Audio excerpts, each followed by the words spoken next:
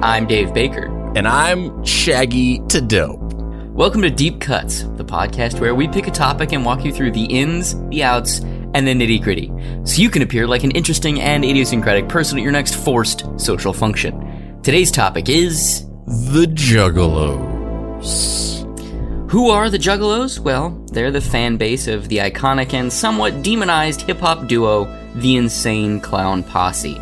Starting in the late 80s and going until today, this crew of like-minded circus clown-themed individuals has gone from being just a group of hip-hop aficionados to independent entrepreneurs to becoming a political movement. The duo at the center of the story is a quirky pair of Michigan natives who started out in the poor suburbs surrounding Detroit and have reached the upper echelons of being erroneously declared a gang by the FBI? To say nothing of the fact that they've launched their own record label, feature film franchise, and wrestling promotion, all off of the back of their just blood, sweat, and tears.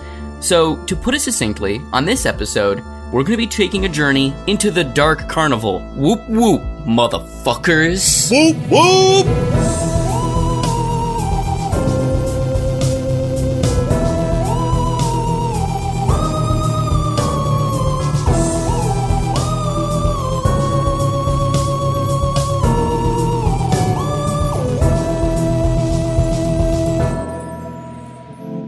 Act 1. Two idiots named Joseph. Oh my god, Dave. It's like us. Two idiots named David.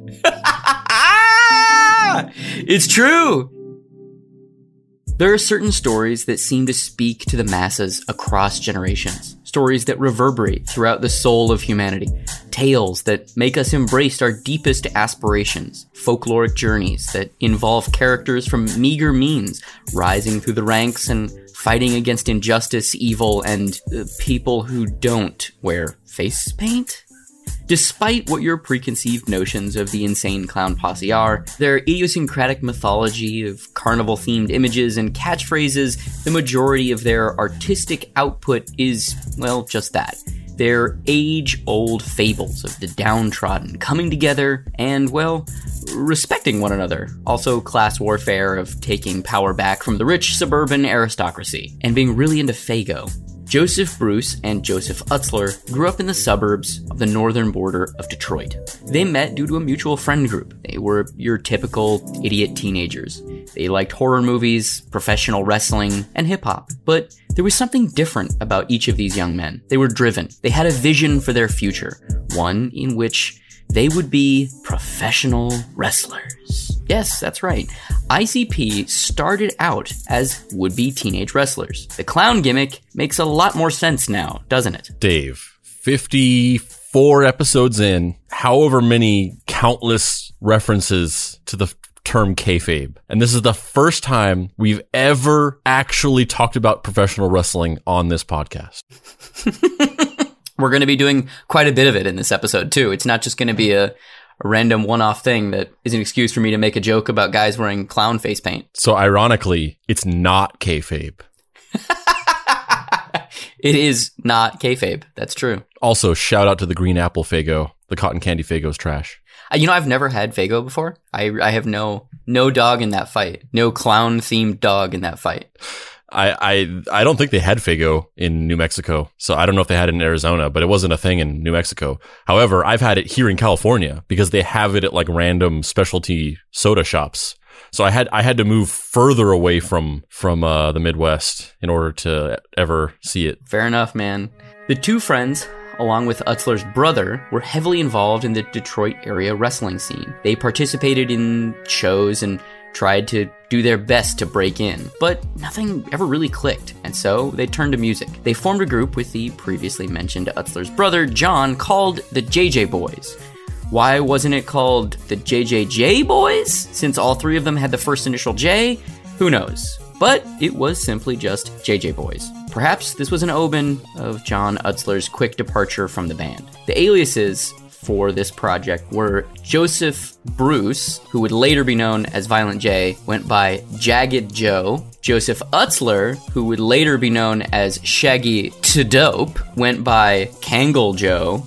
And then John Utzler went by Master J. So they didn't even ditch the J themes in their names. They still all have J's in their kayfabe names, but the name of the band is just JJ Boys. This is like a Damon Lindelof puzzle box. So they're the JJ Boys, even though it's 3 J's. Their kayfabe names. First of all, what the fuck is Kangol? I don't know. I really don't know. It sounds like a weird euphemism for like a venereal disease. Yeah. He got the Kangol Joe. So they're Jagged Joe and Kangol Joe. So they're Joe, and I guess it's because their names are Joseph. But then he's John, but then his is just Master J. So it's like, I mean, I guess I feel like technically he could have gotten away with Joe because it's still his name still has J-O in it. And if we're going by JoJo's Bizarre Adventure rules, anything with a J-O in it can qualify as a JoJo. So I feel like he could have gotten away with Joe just to make it more consistent. It feels to me like, and this is probably true, but it feels to me like Joseph Bruce and Joseph Utzler, they were the first ones to be like, these are our names, and like, this is what we're doing, and this is our image, and we're Jagged Joe and Kangol Joe. And then he was just kind of like, they sort of told him, and he was like, oh, I guess I have to come up with a nickname, Master J. Yeah. It really feels that way. Like, I've never been as sure that a human is the visual personification of a hanging Chad as much as John Utzler is a hanging... I know he's a hanging J. He's a hanging J, yeah. He's a hanging Jad. Yeah, but also, regardless of all that, his name is way better than theirs, because I don't even know what the fuck Kangol is. And Jagged Joe is a terrible name. Yeah. Mm-hmm. Do you think they went by Joe, or do you think they went by Jagged and Kangol? Like, when they're on stage in persona, like, do people just yell out like, yeah, Jagged, what's up? Yeah, wow, I love you, Jagged. You fucking give me one of those sick rhymes, Kangol. Yo, Kangol. Kangol, you my man. You the man, Kangol. Somebody please tell us what Kangol means.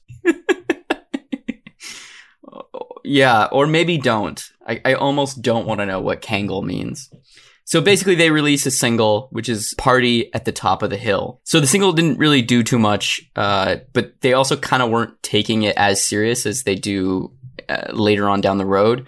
But they kind of had other problems that they needed to solve as a group before they could really devote themselves to the music. So this era of the JJ Boys and this specific single, Party at the Top of the Hill, was kind of like their basement tapes. They're kind of fucking around on MySpace before MySpace, because it's the fucking late 80s. Now, question. Do you think that Party at the Top of the Hill didn't do well because it was a bad song? Or do you think it didn't do well because every time the demo landed in the lap of, or on the desk of a record executive, they just got too hung up being like, what the fuck is a Kangol? And then by the end of it, they just forgot what they were even doing, and then they never even listened to the song. They spent 40 minutes calling everyone they knew, trying to figure out what the fuck a Kangol was. Listen, guys, I'm loving it. I'm loving the image. I love the cover to this demo you sent in. This is the attitude we're looking for. I don't even really need to listen to music. I'm down for it. But what the fuck is a Kangol? I was up all night. Guys, I've listened to the song 57 times. I love it. The only question I have is, and this is going to be a pass-fail thing, if you don't convince me that you know what the fuck a Kangol is, I can't put this out, because that question will overshadow the music. So just ethically, I can't release it. I can't. Because it might be some weird white supremacist thing. It's the 80s. It's Detroit. We have race relation problems. I'm not trying to start a fucking riot. What the fuck is a Kangol? Honestly, I'm fine with it being like a white supremacist thing. It's the 80s and it's the music industry. Like, who gives a fuck? I just need to know. Joseph Bruce, the once and future Violent J, was having a rough time at home. He moved in with some friends and, unfortunately, started to take a darker path in life. He started organizing this bunch of friends, and, they began carrying out crimes. This turned into him literally starting a gang called the Inner City Posse, which gets even sadder when you think about the fact that the members of this gang are Rudy Hill, his roommate at the time, Joseph Utzler, Shaggy to Dope, and basically just a small cadre of his Southwest Detroit neighborhood friends. Is this really a gang, or is it just like a group of friends who sometimes commit carjackings? Listen, Drop the in the inner city posse. And also change inner to insane. And then also change city to clown. Thank you, Justin Timberlake. That sounds like a great idea. I think I'm going to do that. I think I'm going to do that right now. It's done. I just did it. We are now the Insane Clown Posse. You're welcome, Jagged Joe. Regardless of the distinction, Bruce ran afoul of the law in 1990 and was given 90 days in jail for death threats, robbery, and violation of parole. Attempting to clean up his act, and, after getting out of jail, Bruce became more and more involved in the wrestling side of things in Detroit, pursuing it somewhat seriously as an effort to rehabilitate himself. He became friends with people like Rob Van Dam and Sabu during this fucking process, which seems like it is a real missed opportunity. Like, why isn't there a buddy comedy series just starring these idiots? After tiring of the social politics side of the wrestling biz, he and the other Joseph and John redoubled their efforts to break into the music business. They began to hustle at nightclubs and bars, attempting to sell their mixtapes. They changed their aliases to Violent J, Too Dope, and I'm not even making this up. Former Master J, changed his name to John Kick Jazz. Like kick ass, but it's Kick Jazz. First of all, these guys are worse at coming up with names than Syllable and Brains. Yeah. So during this period, they performed and were hustling under the rap name Inner City Posse, which was their former gang name, which is also like, was it really a gang or was it just like a group of fucking friends who were just assholes and like stole shit? Isn't that what all gangs are though? I think there's a difference once you get above like 5 people. Like if you're like 15 motherfuckers like running a hustle, that's one thing. If you're like a dude and his roommate and his best friend and his brother, is that really a gang or just like a clique of dudes who like hang out on weekends and are like morally bankrupt? I feel like you're just completely trivializing startup gangs. Listen, we have a startup gang. It's called the Inner City Posse. We just secured our first round of Series A funding. This year, Q4 of 2021 is all about growth. We're putting growth over profit. By 2023, we expect to be profitable. But right now, we're in a growth phase. That is 100% the bit that I was going to do. I was going to go, we're just a startup gang. We're the Insane Clown Gang Posse. We're in a growth mindset right now. We're emphasizing KPIs, which is clowns per instinct. We're just actualizing people's instincts to become clowns. So, we're just seeing 6x KPI conversion right now in our outreach. And we just really feel like 2023 is going to be the year of the clown. Hey, I'm Papa Prythy, the context clown. In order for that bit to be funny to you, you need to understand the context that KPI actually stands for Key Performance Indicator, which is a business term used to define goals that businesses have within any given year. It's almost like you and I work at media companies. I just want to talk for a second. I just want to talk a bit about like the hustle and the determination of these two guys. Fuck John. Like John is the Ringo of this story. He's going to come in and out. He's the fucking, you mean John Kick Jazz? Yeah, John Kick Jazz. Fuck that guy. He's not even the Ringo. He's the original drummer. Oh yeah, Pete Best. But I just want to talk for a minute about like, starting anything is really hard. Getting people to believe in you as a creative person is really hard when you're first starting any creative endeavor at any point in life. It's also even harder when you're somebody who's really poor in the inner city. It's even harder when you're in the middle of the country, not on one of the coastal cities where, there's a little bit more of an inclination towards artistic pursuits and an understanding of what that means. It's even harder when you have a crippling addiction to Faygo soda. And it's even harder when you permanently tattoo your face to be clown makeup and then pretend like it's a kayfabe bit and you wear human face paint to make yourself look like a normal person at key intervals and then try and pretend like in interviews you have a kayfabe bit where you have a clown makeup on. It's so hard. It's even harder to invent a special type of makeup remover that only affects certain type of face paint so that you can use the makeup remover to remove the outer clown paint over the human paint without dissolving the human paint underneath it. It's really, really hard. It's really hard, guys. But for real, like I really, one of the things I really liked about, learning about these, two idiots named Joseph is the fact that they were just like relentless. And I related to that a lot. Like when I heard them talking about various business things that they did later, which we'll get into. And especially at this point in time where they would just like, they would pick like 2 or 3 clubs every day, like different clubs or schools or gas stations or parking lots.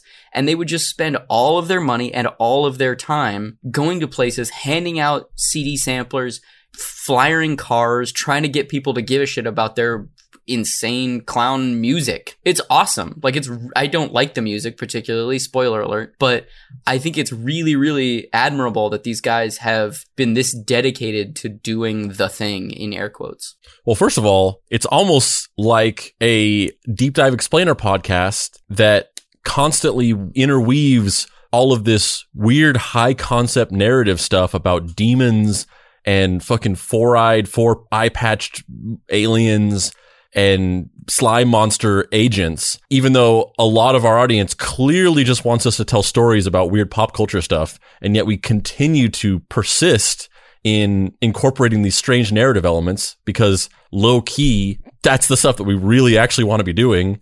And we just like realize that we could grow an audience bigger if we focused more on like nonfiction explainer content. But also, second of all, yeah, I mean, regardless of how you feel about the music, or as a matter of fact, almost because of the way that you feel about the music. Like if you think that Insane Clown Posse's music is like ridiculous and dumb and completely goofy, like almost because of that, like imagine if you feel that way as somebody who's like relatively open-minded and loves weird, goofy stuff and dumb shit and weird persona-based art.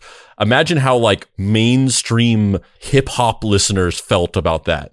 And so in spite of or because of this, it's even more impressive because you just imagine that back in the 80s and 90s, they were just like, we're just going to be fucking weird clowns and we're just going to sing music about being clowns. And they just committed to that regardless. They built like an empire. And not only did they succeed, but they built like a fucking literally like some people consider it a terrorist organization, as we'll talk about later. But they built like a literal like world or like a community or like a kind of a cult, but not really a cult. Like they built this entire thing around like, we're clowns. And we sing about clown stuff. Not only is that insanely impressive and just shows an astonishing amount of commitment and determination and hard work, but it's like because of how goofy and stupid it is, that just makes it even more impressive. Yeah, I agree 100%. And part of me is like, I wonder if because it is so fucking crazy, if that almost it kind of laps itself. Like if it was 10% less crazy, it wouldn't have been successful. Like it's so undiluted and so the perfect image of what these guys wanted. Like it's not something I would make ever in a million years for a multitude of reasons. And if I was in an editorial or executive position involved in this, I would have been like, guys, maybe less songs about stabbing people to death? No? All right. Maybe just like slightly less satanic clowns. Like maybe just a couple normal songs. No, everyone has to be satanic clown. Okay, all right. Okay. All of those attributes dovetail into this just ungodly devotion from people, and it's impressive that they've connected with so many people in that way. Like you said, it's like if it was 10% less crazy, it might not have worked, and it's like kind of a perfect storm because I think, obviously, when you're literally like cycling through like CDs on a rack, the artwork and the clown makeup and just the way that they looked is obviously like, it's kind of the thumbnail. It's like the thing that grabs your attention. So they've got that going for them, that this concept is like eye grabbing. And then like in terms of the part where it started to create a community, it's like people naturally want to cosplay and dress up as things that they are into. And your natural progression of being a fan of something is like, oh, I'm going to be this thing for Halloween. Like when you watch a show, like the year after Stranger Things comes out, everybody's dressed up as Eleven and Sheriff Hopper and all this stuff. So they have a perfect component of like, a bunch of people are going to start dressing up like them for Halloween. And then they're going to dress up like that when they go to concerts because it's easy. It's a very eye-catching costume, but it's also kind of easy to do because it's just painting your face. There's no like elaborate thing you have to make. You just kind of you get face paint and you're done. And so people are going to go and they're going to dress like that to go to the concerts. And then people are like seeing each other at the concerts and they're becoming friends in the context of having this face paint on. And then there's a lot of science behind the idea of like when you wear masks and cover up your face, it makes you more confident and people are able to like speak their mind more whenever they are wearing a mask. And so that, you know, in this community of people, they're able to be more confident dressed up like this. It's just this thing that was like inevitable that this was going to happen because of all these elements just working in perfect tandem with each other. Robert Bruce, Joseph's brother, suggested that the group approach a local record store owner, Alex Abus, to start a record label and start pursuing the music hustle more intently. Collectively, they co-founded Psychopathic Records in 1991. Later that year, they released an EP titled Dog Beats. The song was not particularly successful, but it did lead Joseph to meeting local area rapper Esham. And just again, for clarity's sake, at this point in the story, they aren't dressed as clowns yet. They're just kind of like white dudes trying to do gangsta rap, which was probably a little muddied from us just shit-talking their clown aesthetic so much. But at this point in the story, this is, you know, late 80s, early 90s, and they're just kind of like poor man's Ice Cube, poor man's Ice-T. After some more heat with some gang-related busts and a lack of sales from their debut EP, Violent J suggested, what if we do something in the style of Esham, who was producing horror-themed rap in the greater Detroit area? This would start a long and storied history of ICP appropriating and weirdly adopting aspects of black culture, even more so than they already had. But with this specific incident, it's less appropriating black culture and just saying, well, this shtick is working for that guy, so fuck it, let's do it. Wait a minute, so are you saying that in at least an indirect way, Nightmare on My Street by The Fresh Prince and DJ Jazzy Jeff, in the same way that Run DMC teaming up with Anthrax and also Aerosmith to produce Walk This Way and Bring the Noise, created the trend of rap rock, Nightmare on My Street contributed to the creation of ICP? I don't know when that song came out, so I can't answer that question. All I know is that Esham was doing, he would come out of a coffin, like his kayfabe bit was that he was like in a coffin at the beginning of every set, and he would like come out of the coffin and start rapping, and these big t-shirts that had 666 on them, and all of his raps were kind of like horror movie themed or vampire themed or zombie themed. I haven't listened to much of his work, but the stuff I have heard, it just seems kind of like, what if a poor man's Glenn Danzig was trying to do rap in the 90s? And so Violent J had become friends with that dude and was basically like, this gangster rap shit isn't working for us, but I see the horror rap shit working for that guy. Let's just do horror rap shit. And then for some reason, well, it's not for some reason, I know why, but he had a dream. All right, Violent J, we're going to do this. Open up Microsoft Word. All right, doing it, Shaggy. Got it pulled up. All right, now hit Command F. All right, I don't see where this is going, but okay, Command F. Find and replace. All right, now find the word bitch and replace with Dracula.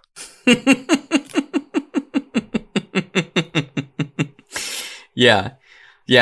They switched their name from Inner City Posse to Insane Clown Posse, and they take on these clown themed makeups.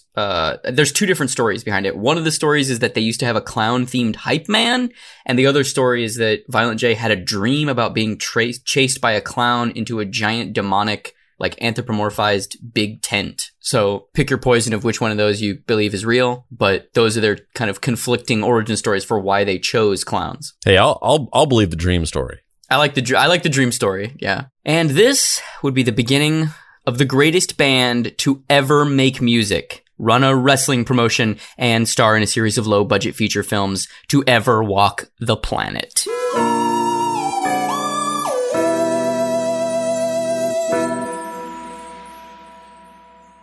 Thanks for listening to this episode. You should definitely go like the Facebook page for the Deep Cuts Pod, because we do lots of cool video content on there that you'll be sure to like. Also, please join our Facebook group. That's Deep Cuts Podcast on Facebook and the Deep Cuts Podcast Facebook group. Also follow us on Instagram at Deep Cuts Pod.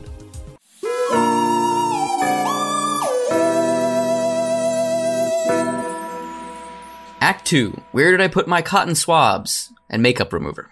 1992 saw the group beginning to record Carnival of Carnage, their album which would be their first significant movement towards becoming a successful band.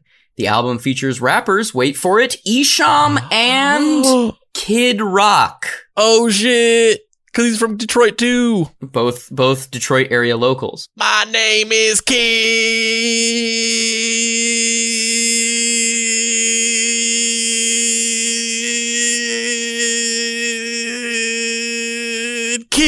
Rock, the bada bang, da dang, diggy diggy dig. I only didn't do that longer because it's like 11 at night and I'm outside. Where I didn't. If I wasn't scared that my neighbors were gonna wake up, I would have done that for like 10 minutes.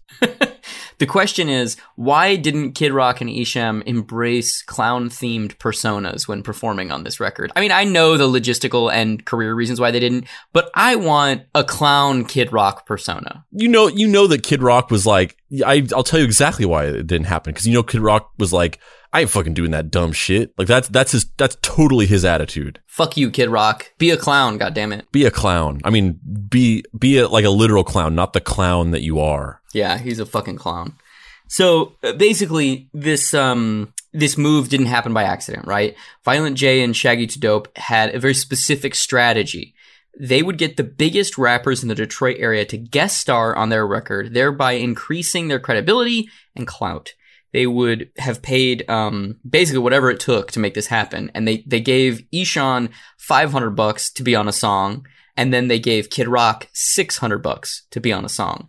Which is really interesting because, and they do this again later on. I don't want to spoil it because we're going to talk about it later. But this is like oddly like, and maybe plenty of other people did this back then and I just don't know. I'm fairly aware of like the history of hip hop or just the music industry in general. But I'm not like an expert. So maybe this was happening long before I'm aware of it. But at least to me, this seems like it's fairly ahead of its time in that the strategy now in the hip hop industry and kind of just pop music in general is that these record labels will have these legacy artists that are these bigger names. And then whenever they bring in new artists, the pipeline is, okay, you're a new artist. So you're going to do an album and you're going to have features on like 5 of the songs with these XYZ people from this label. So, somebody gets signed to Cash Money Records and it's like, okay, your new album's going to come out. You're going to have Lil Wayne on this track. And then you're going to have Nicki Minaj on this track and you're going to have Drake on this track or whatever. And that was like the pipeline. And then there are even like specifically exactly in the way that they're doing this, there are indie artists that don't have that opportunity. They're not signed to a big label. So they aren't part of this pipeline of like, we're just going to stick a bunch of famous, legacy artists on your album to boost your visibility. So they'll actually pay into that system and they'll just be like, here's fucking $50,000 to just be on my song. And people do that all the time. And that notably a handful of years ago, Lil Dicky, he was just literally like a comedy rapper on YouTube who just nobody cared about. And then he put out an album where he basically just paid Snoop Dogg a bunch of money to be on a song. And then from that point on, his trajectory just hockey sticked, where it's like now he has a show on FX and everybody knows about him. But that's his whole thing, was that he just pays people a bunch of money to be on his songs as like almost like a work for hire type situation. And I don't know of a lot of that going on back in the day. So it's interesting that they were kind of doing that at least a decade ahead of when that was a regular practice that's done a lot. Listening to interviews with them, it really seems like Violent J is the brains of the operation and Shaggy 2 Dope is his best friend and the guy that hangs out with him and goes like, yeah, Jay, let's do that. And like, that's a fine dynamic. A lot of groups have like the leader and then the other guy, right? But it's interesting because both of them seem fucking dumb. But then you look at all of these things that they've done and you look at the way that they've approached it, and you even like listen to Violent J talk about very deliberately like what they did and why they did it, and like low key, he's kind of brilliant. Like he just sounds like an idiot because he's just out here talking about magnets and how do they work and shit. Yeah, and then you got to wonder what it is. You got to wonder what's really going on behind the scenes. Is it a character where he's pretending to be dumb and in reality it's all just kayfabe, or is he genuinely dumb but like he's just like a savant in this specific way where like for the most part he's a meathead, but like he's just very good at this specific thing. Yeah. Or even just like he learned a specific set of skills coming up in the inner city in Detroit, being involved in gang culture, and like had a knack for that strategy, which easily translates to music business stuff. I don't know. It's interesting though. It's very interesting. I mean, we've talked about that on episodes before, like. I'm trying to remember what episode we've discussed that on, but just this idea of like sometimes you need to lack a certain self-awareness to be so committed and confident about something that you actually succeed at it in ways that just wouldn't seem like you would logically, because you just don't know what you're talking about or what you're doing. And yet it's like this weird snake eating its own tail situation where because of that, you are uniquely skilled at it. Yep. It's like the reverse of the Dunning-Kruger effect. Yeah. But basically, so they do this thing. They pay Ishan and Kid Rock to be on their song, and then it works. It gets picked up by this local chain of music retailers. They had I think 13 or 14 stores all throughout the greater Detroit area. It gets picked up for radio play. Like it starts to kind of catch a little wind in its sails. And right before this happens, our boy John, aka Master J, aka John Kick Jazz, leaves the band. Yeah, I wonder what the dynamic of that was, because it seems like, because the way it's written, and I don't know if this is just a quirk of the way you wrote it or if it's really kind of ambiguous like this, but it didn't seem clear what the nature of him quitting was. If he just quit right before this stuff happened, or if he kind of knew it was happening and he almost like quit because he just like didn't want to, he just was overwhelmed by it. And he's like, I don't know if I want to be into all this stuff. Yeah, I don't know the specifics of that, but the stuff that I've read makes it seem that he like kind of didn't have the vision that it was going to blow up. And then kind of was just like, this is so much fucking work. I don't want to do this. Like, this is your guys' thing. Like, this is fucking stupid. Clowns. I don't give a shit about this. Fucking Diamond Hands. John... what was his name? John Kick Jazz? Diamond Hands Kick Jazz? Diamond Hands. All of this basically just left Violent J and Shaggy 2 Dope as a posse of two. Their drive and determination, however, paid off. Their strategy worked. Detroit enveloped the Twin Jokers with loving arms. Not wanting to rest on their laurels, the boys rolled straight into their next project, the EP Beverly Kills 50187. This time, I wonder how much that name contributed to their success. Like, because it was just two guys, but they had kept the name Posse. And when I just speaking from personal experience, when I was a kid, before I became more familiar with them and actually got to know the specifics of them, I thought that they were like a huge crew of guys. It like just the name and sort of the ambiguity of the face paint. Like I thought that they were just like a bunch of dudes. And I wonder if like people thought that they were like a crew of guys, and if that somehow helped them in some way. Yeah, I don't know. That's interesting. I hadn't thought about that.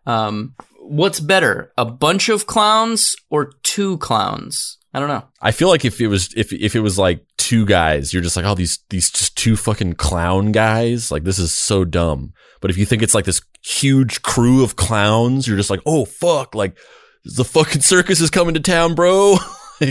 So what you're saying is you've got Insane Clown Posse on one hand and the Hollywood Undead on the other. Yes, except I would much rather go see Insane Clown Posse. Oh, for sure. But the Hollywood Undead is like, ICP is fucking goofy. And it's like, but then somehow you're able to out goofy ICP while trying to take it seriously. Then you've got the Hollywood Undead. Yeah. So this time around for Beverly Kills 50187, they add a third member again, trying to replace John Kick Jazz.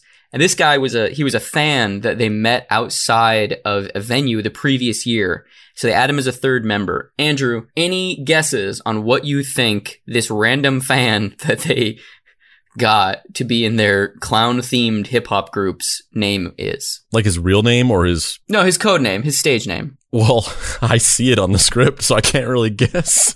Just take a wild guess. Just take a guess. If you were inducted into the Hall of Clown Fame and gained entry into the Insane Clown Posse, what would your clown name be? I've already said it. Papa Pricey, the Context Clown.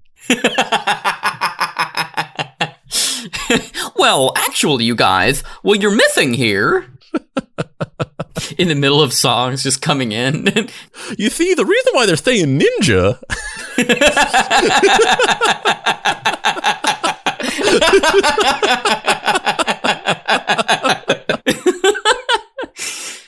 This time, their new homie, he's named Greasy. Greasy. The thing I want to know, I couldn't reasonably guess this because I saw it already. So there's no way of guessing.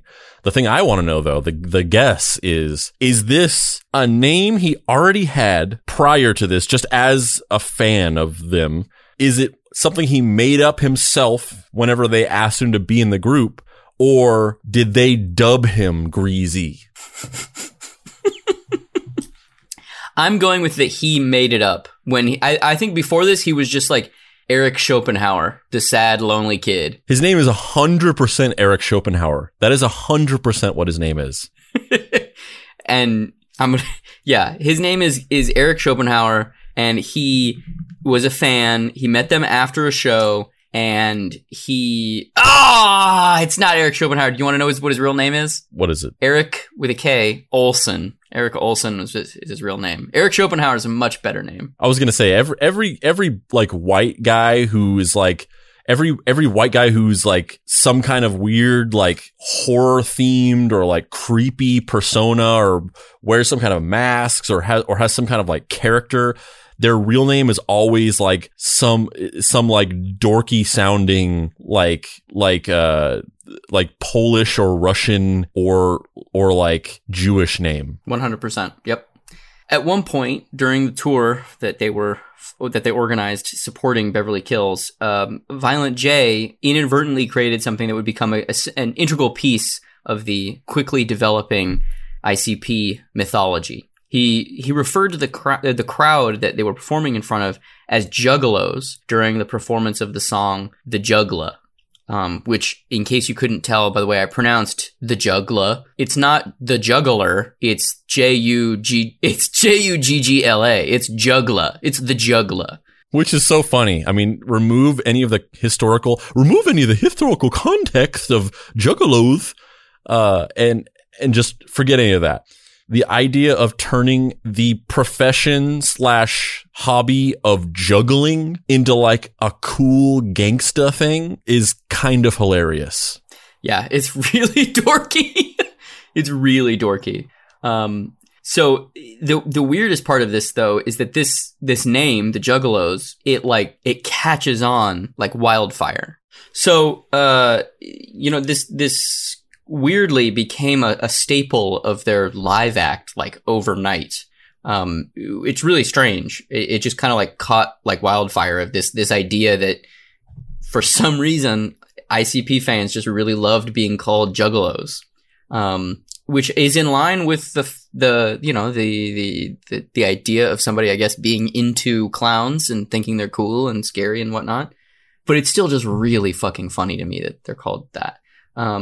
The Beverly Kills EP sells fairly well, and the band starts kind of gaining a substantial cult following. Greasy, however, leaves the band right before the record comes out. Greasy! You fucked up! You done fucked up, Grease. You and John Kick Jazz in the Hall of Fame of biggest chumps. Biggest chumps associated with clown-themed music, specifically. Like, they're no Pete Best, but they're definitely like, what the fuck are you doing, bro? What the fuck are you doing? Well, it's kind of like how for the first 100 practice episodes of Deep Cuts, we had that third host, Slimy Jackson, and he did the first 100 dry runs where we weren't recording. And then right before we dropped Stratemeyer, he was like, you know what? This is you guys' thing. I was on board with the explainers, but then you started talking about space demons and I'm out, guys. And look, and he's fucking dead now. Slimy Jackson's fucking dead, dude. He got killed. Or was it suicide? I don't remember. It was both. He died by homosuicidal. Mm-hmm. Yeah. He did the, the thing that they say that like that thing you hear when you were like in middle school or whatever, where it's like if you sit on your hand until it falls asleep and then you jerk off, it's like somebody else is doing it. Except he did that and then he stabbed himself in the face. With his hand or his penis? Like, did his dick just break off and in a fit of rage, he stabbed himself to death with his dick penis? Why would it be his penis? So he stabbed himself to death with his own hand? Like it turned into a knife? And he just impaled himself? What the fuck? He sat on his hand until it fell asleep, but instead of jerking off, he grabbed a knife and stabbed himself in the face. Oh, okay, all right. Yeah, that premise is sound. That premise works. Why would you jump to thinking that his penis killed him? I don't know, man. I'm out here. It's late at night. You never know. I mean, I've been getting some weird messages. You never know. You're getting messages from your penis? Maybe they're my penis. Maybe they're other people's penises. I don't know. You're getting death threats from your penis? I don't know, man. Maybe somebody out there that just has 3 penises. It's just like sending me death threats. I don't know. Oh, no. What is that foreshadowing? I don't know, but I literally have been getting death threats, and they're signed at the bottom from somebody, and it says I have 3 penises at the bottom. That sounds concerning. We should look into that. We should definitely pick up on that narrative thread in a later episode. The Mystery Treehouse has a new case.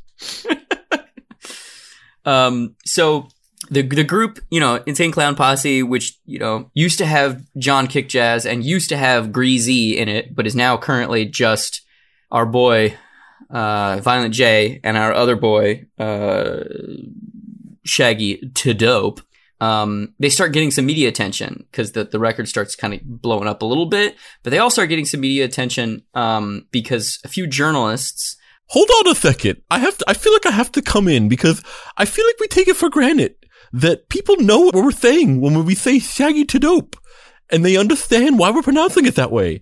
But I feel like I have to say, for any new listener that's just coming into the show, if you go back and listen to our 3-part Chris Hansen episode, Chris Hansen had ICP on his live stream show on YouTube, and he actually thought that Shaggy 2 Dope's name was Shaggy to Dope, and he called him that throughout the entire live stream, and we've been saying it ever since. Thank you, Papa Pricey Context Clown. I feel like Papa Pricey Context Clown, DeboVid 18, and the weird cabbage guy need to go on an adventure together that probably involves long breads of some kind. I mean, Papa Pricey, the Context Clown, needs to give DeboVid 18 some lessons because he said that he was going to fact check that whole episode, and he never ended up fact checking anything. He never. Yeah, he didn't say any fact checking. Yeah, 100%. Yeah. So anyway, back to the script. So they start getting some attention, and Rolling Stone and AllMusic specifically start to dissect and express concern over the fact that Juggalo is very similar to sounding to the racist term jigaboo. So they kind of, the beginnings of the racist discussion start here, where people are kind of like, bro, are you saying juggalos so you can say jigaboo without saying juggalo or without saying the word? Like, this is fucking weird. You and I had a brief conversation about that before we started.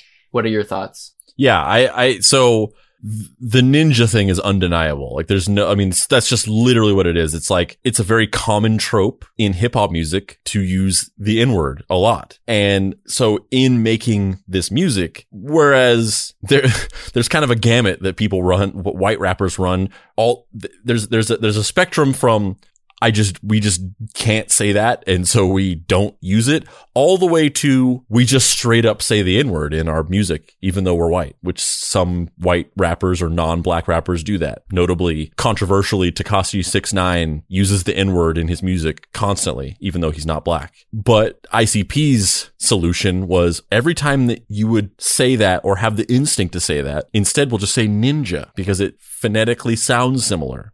Now with this, while I don't rule out the possibility that this is exactly what it is, one thing I'll say to play devil's advocate is that the one music critic who said this, there was one guy who made this observation, and he's a white dude, and he's very specifically looks like a very particular type of white dude. And so as far as I ever knew, as far as my knowledge of this ever was, Juggalo is a juggling pun on the word gigolo. And it's basically like, we're gigolos, but we're juggalos. So we're like clown prostitutes or something, or clown pimps or whatever it is. This thought never crossed my mind. And I also never saw anybody saying this. Now, the guy who said this, the guy who said that they were attempting to use it as a replacement for this other word, the only thing I'll say about that is, if you look at this guy, you know how there's that very particular type of liberal racism where a white person will make an accusation of racism sort of apropos of nothing that makes you think, I feel like that's just you thinking that. And that's where your mind went. And I kind of feel like that's what this is. Yeah, I mean, I don't have... I looked around too after we had our brief discussion about it, and I couldn't find really a whole lot of substantial or compelling evidence to back this up either. I don't know that I think that it is or isn't necessarily them doing it, but to me, it's almost irrelevant, because even if it was true, that racial slur is horrible and has a long lineage of being used to put down people, but it is not nearly as damaging and impactful as the N-word. And they use the N-word all the time by saying ninja. So it's a moot point. Like it literally doesn't even matter if the juggalo thing is a pun on the actual racist term or a gigolo juggling pun. The ninja thing is like, why is this still a thing? This is crazy to me. But over the course of their, run, or their almost 30-year run as a group, they have this kind of mini lingo. Like, we've talked about before, cults, when you get indoctrinated into a cult, they change your name, they change your vocabulary, they give you this new outlook on life that is kind of insular or circular in nature.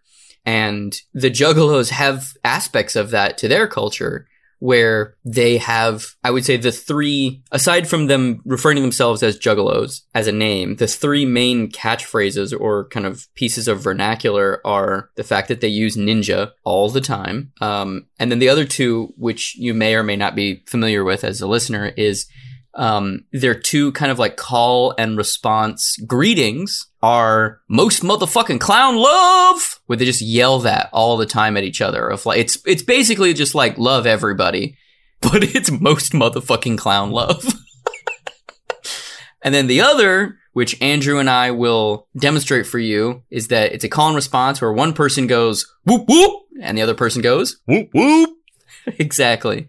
So those three. And also, this isn't a term, but also just the concept of family. Oh man, they love family. Family, baby, family. I want to speak more to what you were talking about, what you were saying about the similarities to cults, but also I will quickly tell the story. I talked about this on the Chris Hansen episode when we got to the stuff about ICP. As an aside, I was talking about how my brother is a juggalo. And we're going to talk more about personal experience and growing up and all that stuff with ICP later on. But really quickly, I'll just say that my brother is a juggalo. That's the title of your memoir. My brother is a juggalo. My brother is a juggalo. The Andrew Price story. Yeah. So one time, years later, like whenever I was in my 20s or late teens or whatever, and I was long not into ICP anymore, but my brother was still heavily into them. And this was back in the days of people just would chat on AOL Instant Messenger. And so, my girlfriend at the time would talk to my brother on AIM. And one time she asked him what being a juggalo was all about. And his response verbatim was, murder and family.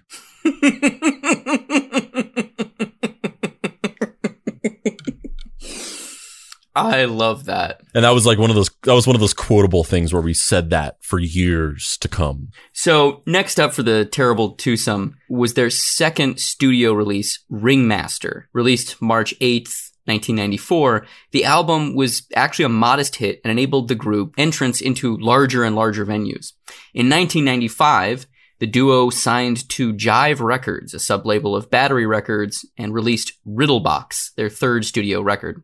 Jive was, not enthusiastic and basically didn't promote the release of the record at all, which led the duo to, wait for it, self-promote, basically.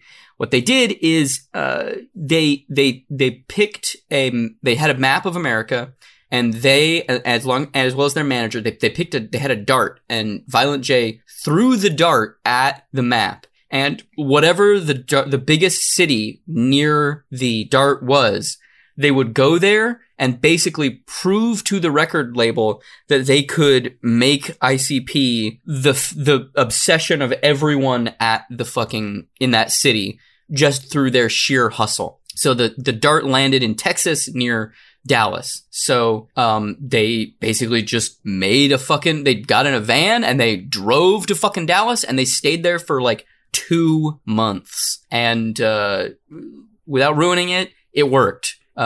Basically by the end of their time there, they were averaging selling about 1,500 copies of their record a week through the various Texas music retail chains. I mean, God himself guided that dart, because can you imagine if they had landed in Los Angeles or San Diego or New York City or, Philadelphia, or they wouldn't have been into that shit. Nobody would have been yeah, this fucking clown rap. I guess but would you say people in Texas would be? I don't think my instinct would be that people in Texas would love clown rap. I think that there would be a bigger collection of people that would be into that in Texas than any of the other bigger metropolitan cities. I mean, I'm from Arizona. People in Arizona love ICP, and I never would have thought that would have worked there, but it fucking does. So who the fuck knows? But yeah, we're going to listen to a little clip of an interview of them talking about this time period. Around 95, Master P had it, we started to see that happen, but we were just focusing on our world, and coming up the same way we always have, which are pressing up CD samplers. You know what I'm saying? We press up 100,000 samplers and give them away. We leave them sitting on top of a payphone anywhere. Leave them on a sidewalk. We'd attack a high school at 3 o'clock. The school would be letting out. Everywhere. Every club, every high school, everywhere. We'd have our vans at all across America. At all 3 exits. When the kids would come out of the high school, we'd just hand them samplers. That was a problem with everybody in Detroit. There was okay, our competition is this guy in Detroit, this guy in Detroit, this guy in Detroit. You know what I'm saying? We was our competition is Ice Cube. Our competition is Ice-T. Our competition is fucking BDP. Our competition is Luke down in Miami. You know what I'm saying? That's the mentality we had. Right. Our competition was nationwide, not fucking local bullshit. We had Detroit. We had Detroit a lot. We had built that up, And when we signed with Jive to put out the Ringmaster Riddlebox album, what we did was we threw a dart on a map. We straight up blindfolded our manager, threw a dart on a map. It landed on Dallas, Texas. So we took our advance and we bought these 3 vans. We had them tricked out with the album cover on the side. They had the fat tires.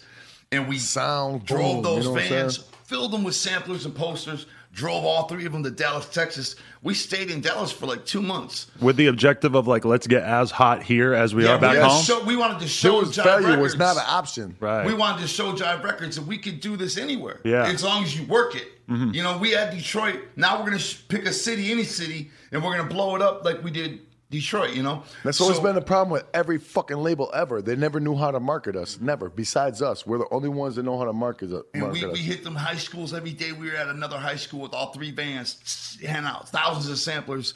We go to the cruising strips where all the cars cruise up and down the boulevard, hand that shit out. We gonna walk through malls. Anywhere there's people. You see his hand doing like this? That's real shit. That's how you be getting them out. And anywhere there was people, we'd be up in it. If there was a little fair going on, one of them little neighborhood fairs. They get it. And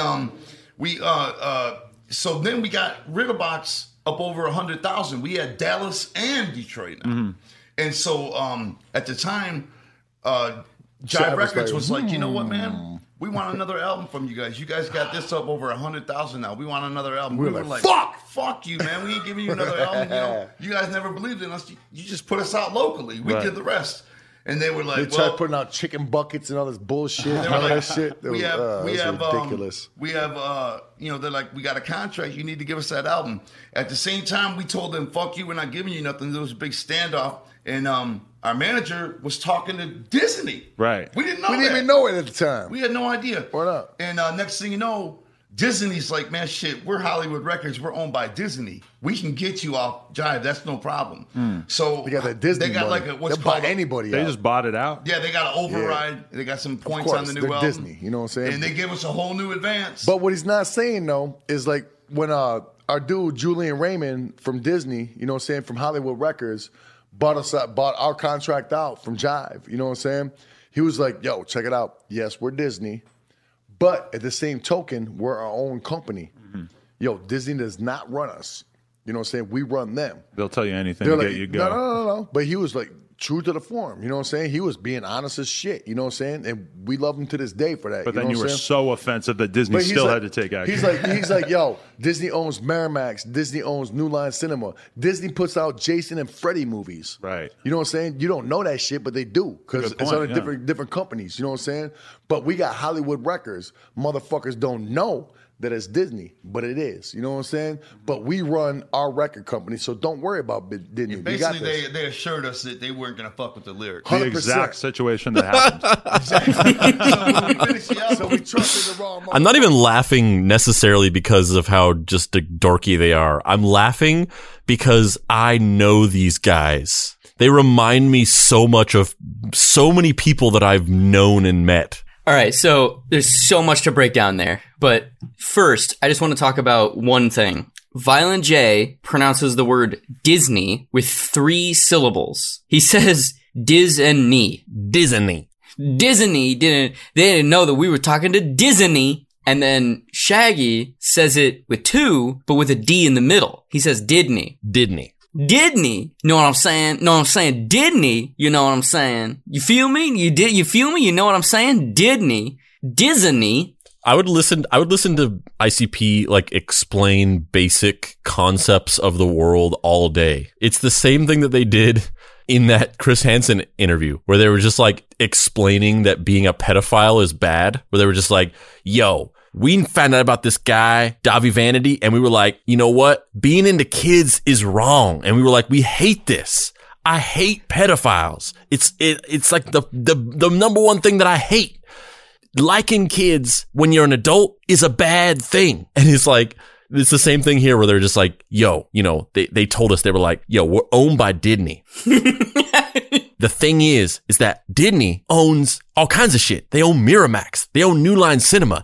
Disney putting out Freddy and Jason movies. People don't know that, but it's true. And so Hollywood Records, people don't know that it's owned by Disney. Like just explaining these like basic things that everybody is aware of as if it's like this new mind-blowing information, which is funny because they'll go on their most famous song is literally that. And that's really how they have conversations. They're like weird clown. They're the killer clowns from outer space. And they're learning all these human concepts for the first time. And they're explaining to people like, did you know that companies will have sub-labels where they like put out different things that they don't want to be under the name brand? And so they come up with a different name brand and they put stuff out on that so that people don't know that it's by that. It's amazing. I love it. It's so charming to me that their degree of kind of awe and wonder about simple ass shit. But I also kind of want to talk about how like Riddlebox is the record that really broke them out. The joke's on you, Riddlebox. Like The Great Milenko is the runaway success record, but that's the one that like made them superstars, but you don't get there without kind of putting in the elbow grease and literally like throwing a dart on the map and going to a fucking crazy place and just like willing this thing into existence. And I think that like I've been thinking about that a lot recently, just because, I don't know. I mean, we've been able to accomplish a lot with this show, and I've been able to accomplish a lot with Nicole with the comics stuff I've been doing and the various TV things that I'm pursuing and movie stuff. Like My and Papa Pricey, the Context Clowns pilot just got optioned. Exactly. Yeah. Like, and I've been thinking a lot about kind of like the amount of back labor that it takes in order to set yourself up for being available and ready and having the proper amount of momentum to be able to capitalize off of one of those things when you get an actual break. And I just love the fact that they were like, oh fuck, this record label isn't promoting our thing. This is it. We're over. We're done. Fuck it. We'll just do it ourselves again. We'll just go to the wherever we need to go to, and we will this fucking thing into happening. I love it. It's deeply inspirational to me. And if maybe there was a little less clowning and a little less problematic racist language, I might even be into it on a serious level, not just a conceptual. I don't think you would be. I think even with less clowns, I don't think you would be into this music. No, I'm not. I'm not into it. No, I'm really not. In 1997, Alex Abis parlayed a record contract buyout. The Disney-owned Hollywood Records paid a purported $1 million to claim Insane Clown Posse. But that was to be short-lived.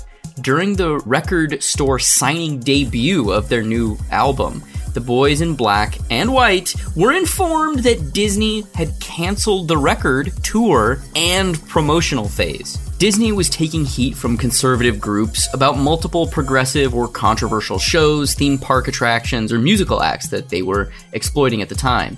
And then, well, they just decided that ICP was bringing too much heat and canned the project, plain and simple. All right, so I need to go on a mini rant here, and to a certain degree, preaching to the choir on this. I don't think anyone who listened to this show is like needs to be convinced of this.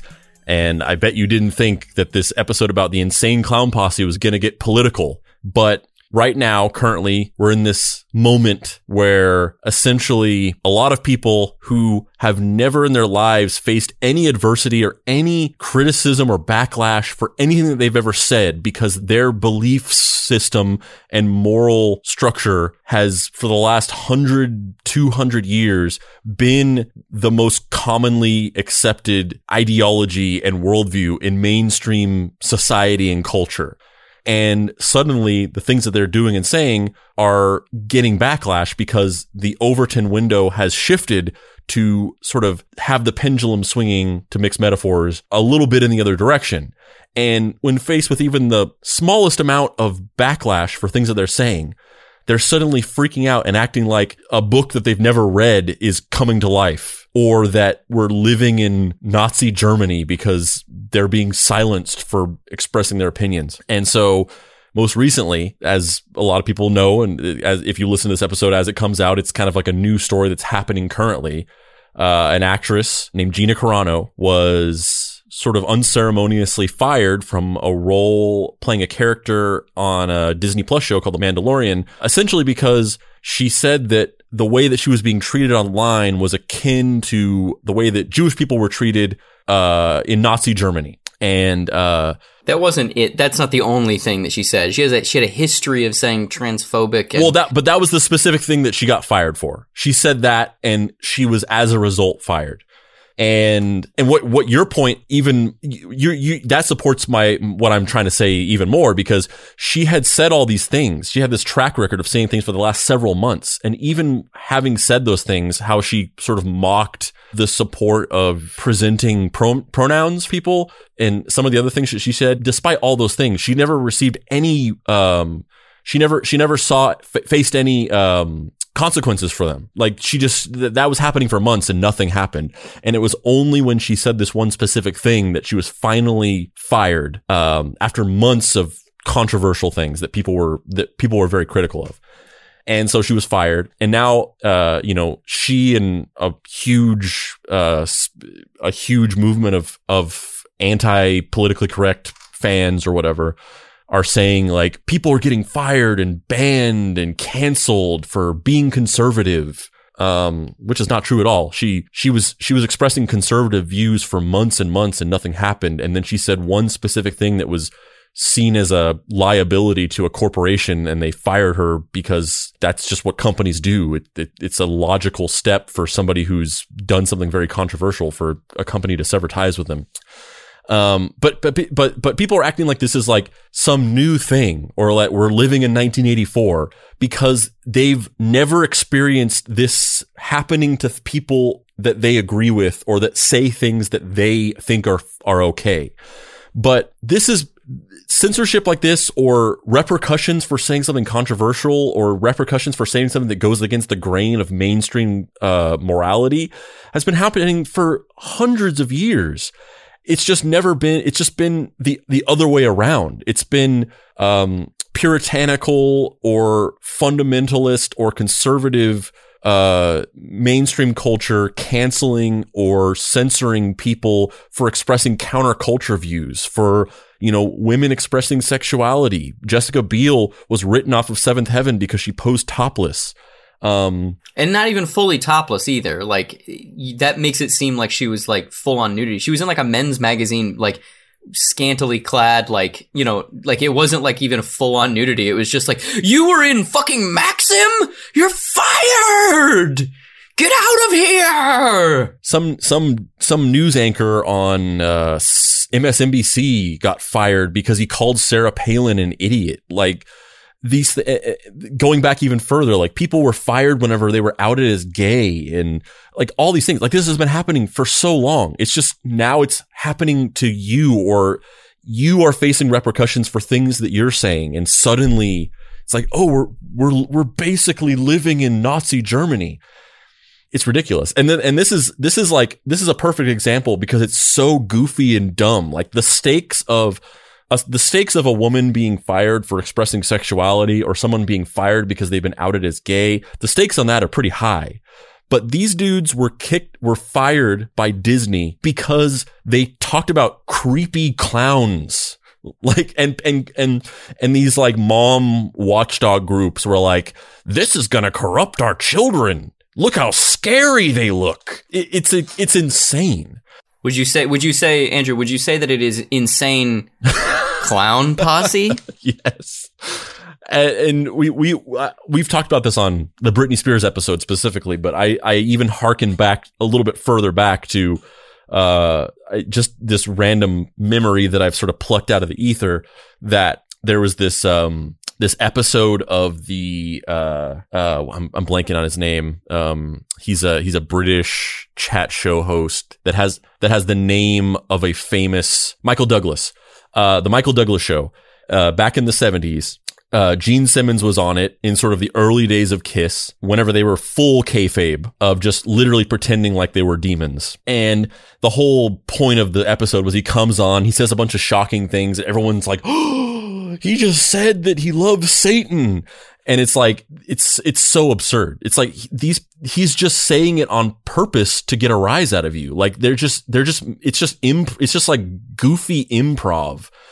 And that's ICP's whole thing too. Like they're shock artists. Like they make songs where they just say like the most shocking thing to get a rise out of people in order to sell albums and get kids interested in them. Like when I was a kid, like I wanted to be involved in anything that talked about weird satanic shit. Like if it was something talking about the devil or had some weird satanic imagery, like I was all about it. Cause it was just like the only form of rebellion that I had. Like the only form of rebellion you can have whenever you are a relatively normal kid growing up in like the suburbs, don't have a lot of it, like problems, don't have a lot of like adversity to face. The only thing you can push back against is like mainstream ideology, like pushing back against like the predominantly religious community that you live in and all these things. So that's why I liked it. I just literally liked it because I just was like, this is the opposite of what all these people are saying around me and preaching and saying is like the right thing to do. So I'm just going to, fucking ICP, you keep talking about Satan.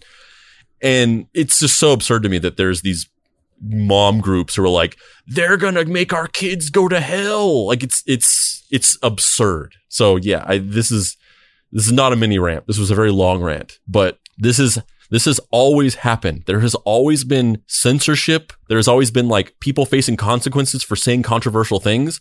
It's just never, the spotlight has never been on you. And so suddenly you think that this is like the world's changing and censorship is going bad. No, it's literally no different. It's just the priorities of what we find controversial have changed. And suddenly for the first time in your fucking life, you were getting scrutinized about these like blatantly offensive things that you're saying. A new deal was set up at Island Records, and The Great Malenko was produced there and ultimately sold 1.7 million copies. Island also helped produce a documentary titled Shockumentary, which propelled sales to new heights. And now we're going to watch a clip from it. And I come with a hat full of tricks, trunk full of Fago, car full of faction. Wicked clowns were like to sing what's up to the Cobras, X-Men and Counts, and everybody with clown love, even stuff I never heard of. Once they start listening to ICP, they stop listening to other music. This one goes out to the ninjas. This bit. They listen exclusively to ICP, and they take it quite seriously. I look into the faces of our fans, and I see that they've been touched by the Dark Carnival the same way that I've been. Welcome to the House of Horror.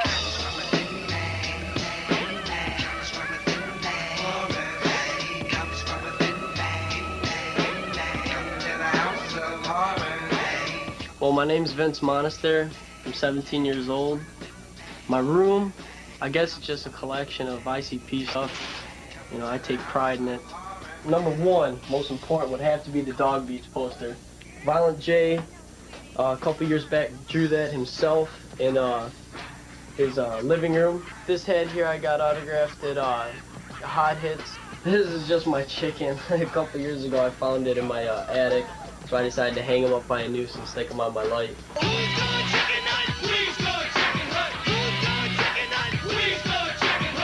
The chicken hunting song's just fresh. That's just a representation of the whole meaning of ICP. It's so fresh. All these comic books represent ICP from just chilling, being normal guys, and how the government screwed them over and stuck them down in the toxic waste dumps, and how now they're wicked cons and they're ruling Southwest Delray. These are mad fresh. These are what ICP is all about. These are the freshest. They're the freshest, Andrew. They're the freshest. These comic books might as well be a foot-long Veggie Delight Subway sandwich with the longest bread of all time, because they are fresh. Eat fresh, insane clown long breads. So one, I want to talk about the fact that was like the most 1994 thing that's ever been made. Oh yeah, that guy's room is like that might as well, like, if you just needed to explain to an alien what the 90s was, you just show him a picture of that guy. Like, the most efficient way of doing that is showing him a picture of that guy's room, and the alien would be like, I get it. I will go back to my home planet now and initiate the destruction sequence of Earth. Yeah, but it's just so fresh. What do you think that guy's doing now? Vincent Malloy? Is that what he said his name was? I don't even remember now. What do you think he's doing? He works at a dump. ICP would go on a nationwide tour, and they would finally make some money. And in an endearing twist of fate, they made so much money that they bought each other houses. That is adorable. That's the first thing I'm going to do. Buy one of the Insane Clown Posse members a house? I'm buying you a house. First thing. That is not true. You have kids. There's no way that's true. If they have a house. You buy me a house just to have me not complain about how hot it is anymore. Central air. Yeah, that's adorable. I love the fact that they were just like, we're two best bros. We're gonna buy each other houses with all this money we made from touring. As the tour progressed, Bruce continued to, unfortunately, run afoul of the law. He was arrested for beating an audience member 30 times with a microphone and getting into a fight with a man in a Waffle House in Indiana. In 1998, he was emotionally on his last legs, and he suffered a panic attack while on stage and was carried off, where he deliriously cut his dreadlocks off. After he cut his dreadlocks off and had this panic attack, he returned home, left the tour, and then when he was at his house back in Detroit, he had another panic attack, which then prompted him to check into a Michigan mental health facility. After recovering, the band would go on to work on their next full-length record, The Amazing Juggalos Brothers. Attempting to up the ante and be seen as, in air quotes, real rappers, they reached out to Snoop Dogg and Old Dirty Bastard to try and do the exact same thing they used to do, where they would kind of pay people to be on tracks and legitimize themselves as artists. So, the craziest part about all this is, you guessed it, it worked. They paid Snoop Dogg $40,000 and they paid ODB $30,000 to both appear on the record. And interestingly, the weirdest thing about this is that, like, ODB low-key didn't do what they asked him to do. Like, he didn't write a rap, he didn't do anything. He just kind of mumbled over a song and just kind of like said a bunch of stuff, and then they cut it all up and re-edited it to make it into a rap to put on the song, and then they rewrote the rest of the song around him. So they changed the name of the song to, you guessed it, Bitches. I feel like this is as good a time as any to spin some tracks for you, Davey boy. This era is the end of my love affair with ICP. I didn't have any of the early stuff. I wasn't like some ICP. You weren't partying up on the hill, as it were? Nah, wasn't partying up on the hill. I wasn't partying up at the hill at Beverly Hills or 90571 or whatever. But it was like the first 3 albums. So my era was having Riddlebox, The Great Milenko, and my personal favorite, and the new record that was out at the time, The Amazing Juggalos Brothers. That was actually more than The Great Milenko, that was the one that I was really into. And that was the end for me. I never kept up with them after that. So I haven't heard, other than Miracles, I haven't heard any ICP out music past that, which that album came out in 1999. So I'm going to play you a selection of classic ICP tracks from my childhood brief stint of being into ICP. And am I voting on this and I'm saying this is good or bad, or am I just giving reactions? Either one. I have a feeling that if you're voting, there's going to be a pretty consistent verdict on all of them. So this song, Chicken Huntin'. My first question right out the gate is chicken huntin' an allusion to the slang term for a prostitute / oral sex chicken head? It could be. I'm gonna just straight out of the gate admit I have no idea. I think this is from Riddlebox. Yes, it's from Riddlebox. Chicken huntin' from Riddlebox.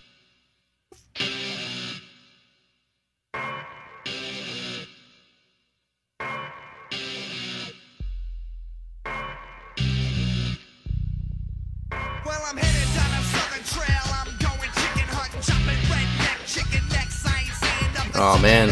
Oh, this is the Slaughterhouse remix, by the way. Yep. Just that's one thing about ICP that we haven't really talked about is this just the hyper violence. Well, the hyper violence, but also they talk about this a lot in their music, and this is one song where they really harp on it.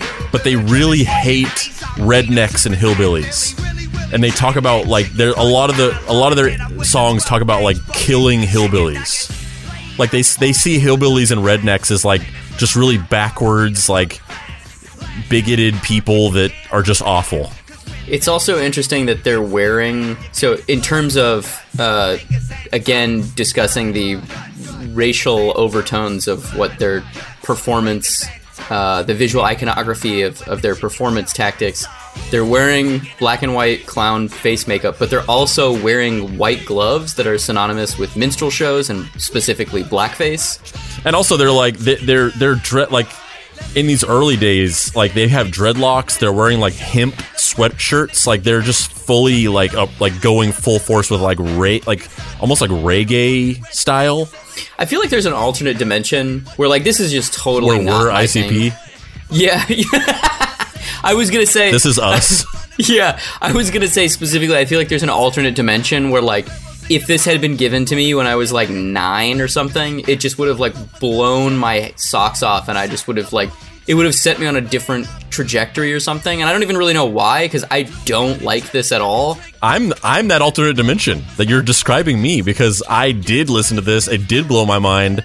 I loved it because of just how like horror themed it was, and it did launch me on a different path from you. That's true. But did it really launch me on it? We're basically on the same fucking path. It's not that different. Yeah, but I have drank exclusively sparkling water for the last year. Can you say that? No, I can't. So there you go. Well, I guess no, that's the difference, right? If I had listened to Insane Clown Posse Chicken Huntin' Slaughterhouse remix at age fucking 12 or 14 or however old I was when it would have come out, maybe I'd be married with 2 kids right now. I don't know. Maybe I'd be more stable. I don't know. Maybe I'd be living in a place that wasn't infested with cockroaches. I don't know. Maybe I would have gone to school at some point. I don't know if you know this. Arizona, we don't got schools there.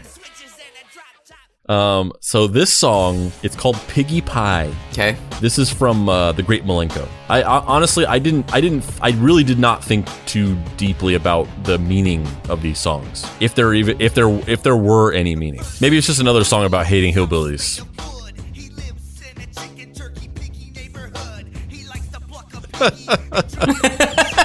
This is just so not my thing. This is just so not what I give a fuck about. Yeah, nah. This ain't my bag. Yeah. Yeah. Mm-hmm. All right, and then this song is called Willy Bubba. I can't stress enough how much. Are all of these songs just anti-redneck songs? That's a lot of their music. It was weirdly, we didn't talk about that in the episode so far, but like they hate rednecks. That's like a main theme of their song. This is from an album. This is from a mixtape called Forgotten Freshness, which was like throughout the years they've released multiple volumes of this. It's a mixtape of a bunch of like random B-sides and like songs that didn't make it onto albums and demos and things like that. And they released like 12 volumes of this, but whenever I was a kid, this was the only one that was out. It's the first Forgotten Freshness. I hope that they had like late night infomercials where they just parodied "Now That's What I Call Music," but with Forgotten Freshness. If they didn't, I'm disappointed in them. I hope they did as well. But this is another song about talking shit about rednecks.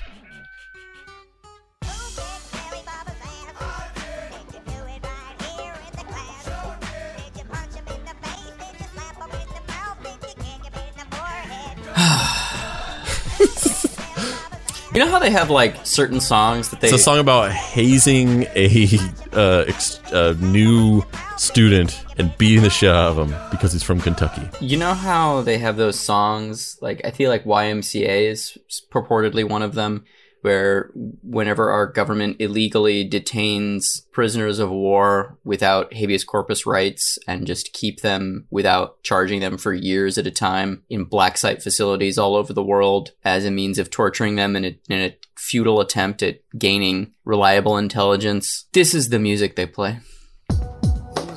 Now we're into the real shit. The amazing Juggalos brothers. And this first song is called I Want My Shit. It's getting there. Let's get into the good part. Just wait for it, Dave. I'm what you call a juggalo, and all I want is my flavor. Four simple things, What? bitch, before I die. I wanna watch the axe. I wanna know voodoo. A fat bitch named Bridget. And a little sip of Fago too. Till I get my shit in this motherfucker, I won't never die.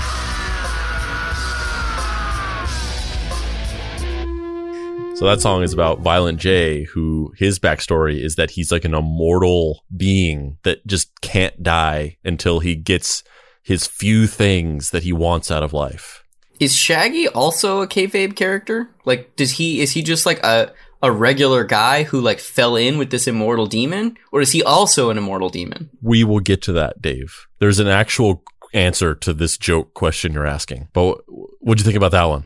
So far, that was of this. I like that the most, specifically because the story aspect had a little bit more theatricality and was kind of like it embraced the weirdness of the fact that they're clown characters. I liked that. I mean, that's the thing, though, is the Amazing Juggle Brothers, the albums that preceded it, as much as they had this clown persona and this kind of like dark carnival aesthetic and stuff, it really was just a lot of songs about how they just hated hillbillies but the Amazing Juggle Brothers, like the songs all are like, it's not like a concept album necessarily. There's no like through line of a story, but like every song is like a character. And there's like a story to it, and it has a story structure to it. Yeah, so far that was the one I hated the least. All right, this song is called "I Stab People." Keep in mind that I had the edited version of this album. I can't even imagine what that was like. Was it just like bleeps every 5 seconds? It was. I had an edited copy of this, and then also the Chronic 2000 by Dr. Dre. It was just like listening to a blank CD. Listening to this and how just absurd and goofy it is, imagine being a like 12-year-old kid that thought this was fucking cool. Stab people, 4 or 5 people every day. I try to see a shrink to stop that shit, but it ain't no fucking way. I stabbed this nurse and his fucking cat. I stabbed them all like that. Maybe somebody can help me. Maybe somebody can help me.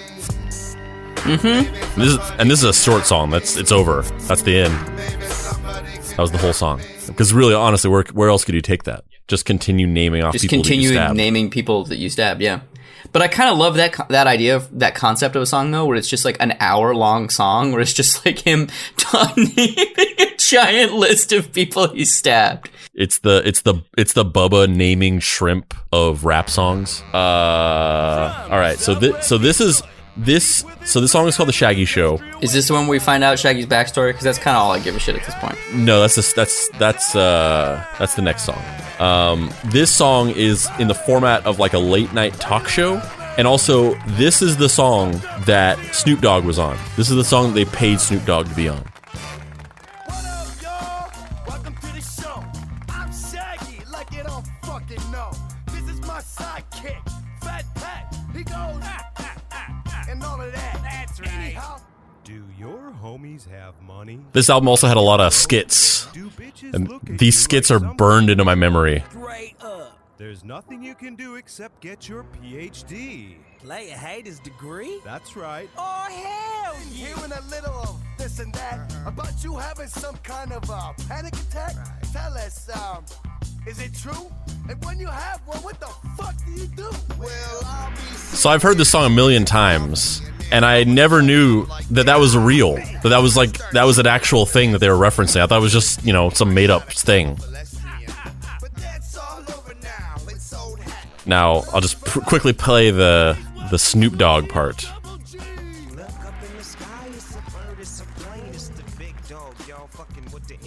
So what do you think about that? And I feel like we got to play at least a little bit of the song with ODB in it, just to kind of give a sense of what you were talking about.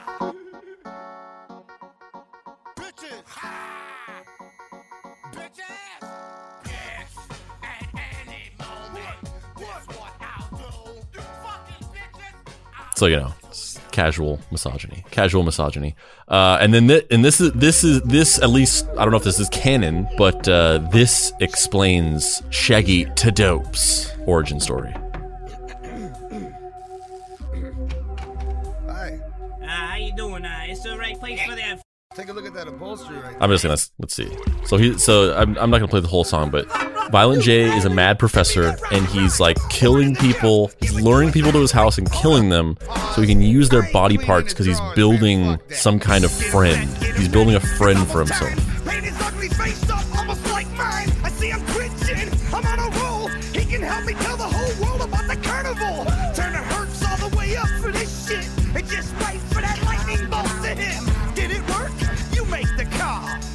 Shaggy? What up, y'all?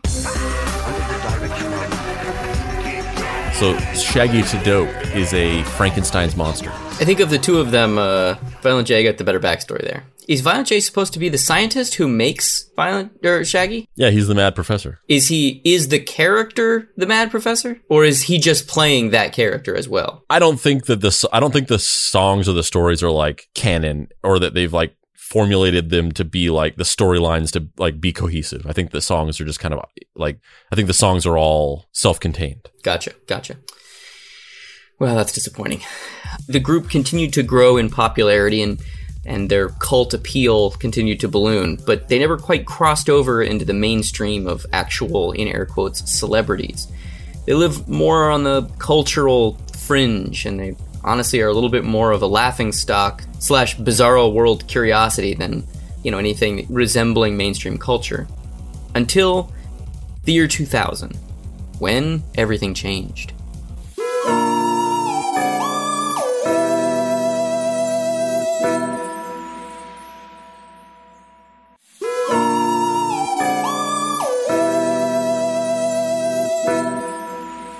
Act 3. It's Burning Man, but make it clown.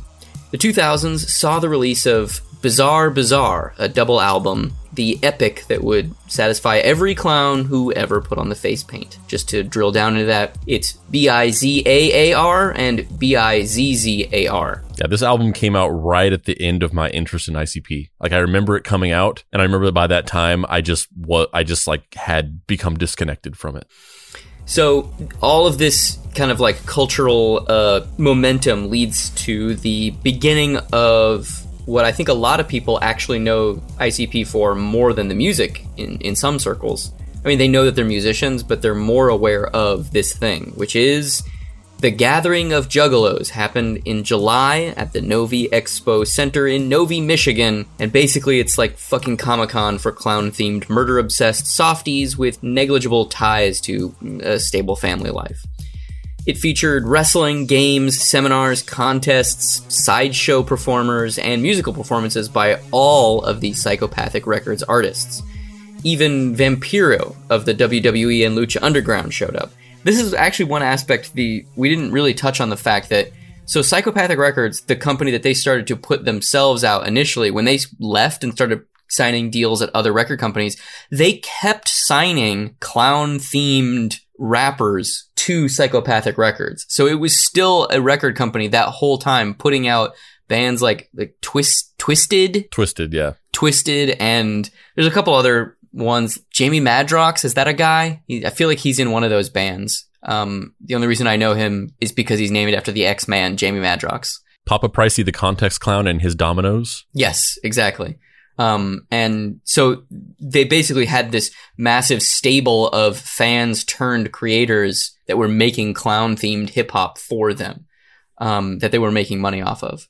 And obviously, if you're into wrestling and you're into clowns and spooky horror stuff, you're probably going to like the wrestler Vampiro. You're probably also going to like The Undertaker, but The Undertaker was too cool for that shit. He was like, nah, I'm good. It's also so crazy. I can't think of any other music genre or whatever, or community or whatever you would call it, where there's like a band sort of coins an aesthetic and almost like a genre of music that's so specific as to be like, we're rappers that like are clowns, and then they have such a galvanized fan base around that concept to where their fans also identify as these like clowns with like face paint, and then they make music. And so then that specific thing becomes this almost genre where there's other musicians that are also clown rappers, and then they get signed to the record label, to the point where there's this record label and it's all like this band and then a bunch of other bands that are fans of them that do like a similar thing to what they do. Yeah, it's almost like if Beatles cover bands, like if John Lennon had started a record label at like the height of Beatlemania called like the Beatle label, and all of the bands that signed to that label were like bug music pun bands that made, pseudo, I wanna hold your hand, I wanna hold your hand. All you need is insincerity. So basically they organized the first gathering, which is this big fucking convention.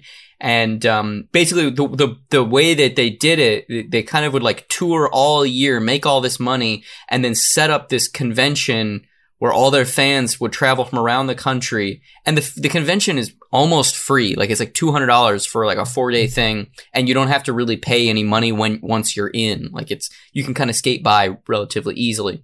And so they would blow all their money bringing in all these big acts. And the first one that kind of set that tradition off was Vampiro, because they had this big wrestling match where they had all these wrestlers, and Vampiro was there, and he, was beloved by the people. And I worked with Vampiro on Lucha Underground. He was one of the commentators on the show. I worked on Lucha Underground for 3 seasons. And I worked on, I'm forgetting now if I worked on it for 1 as a production assistant, and then for 2 as an assistant on the director's team / producers team. But it's weird because since it was a non-union gig and all wrestling stuff is non-union, the producers of the show and the directors of the show are all called producers. Like, there is no title of director.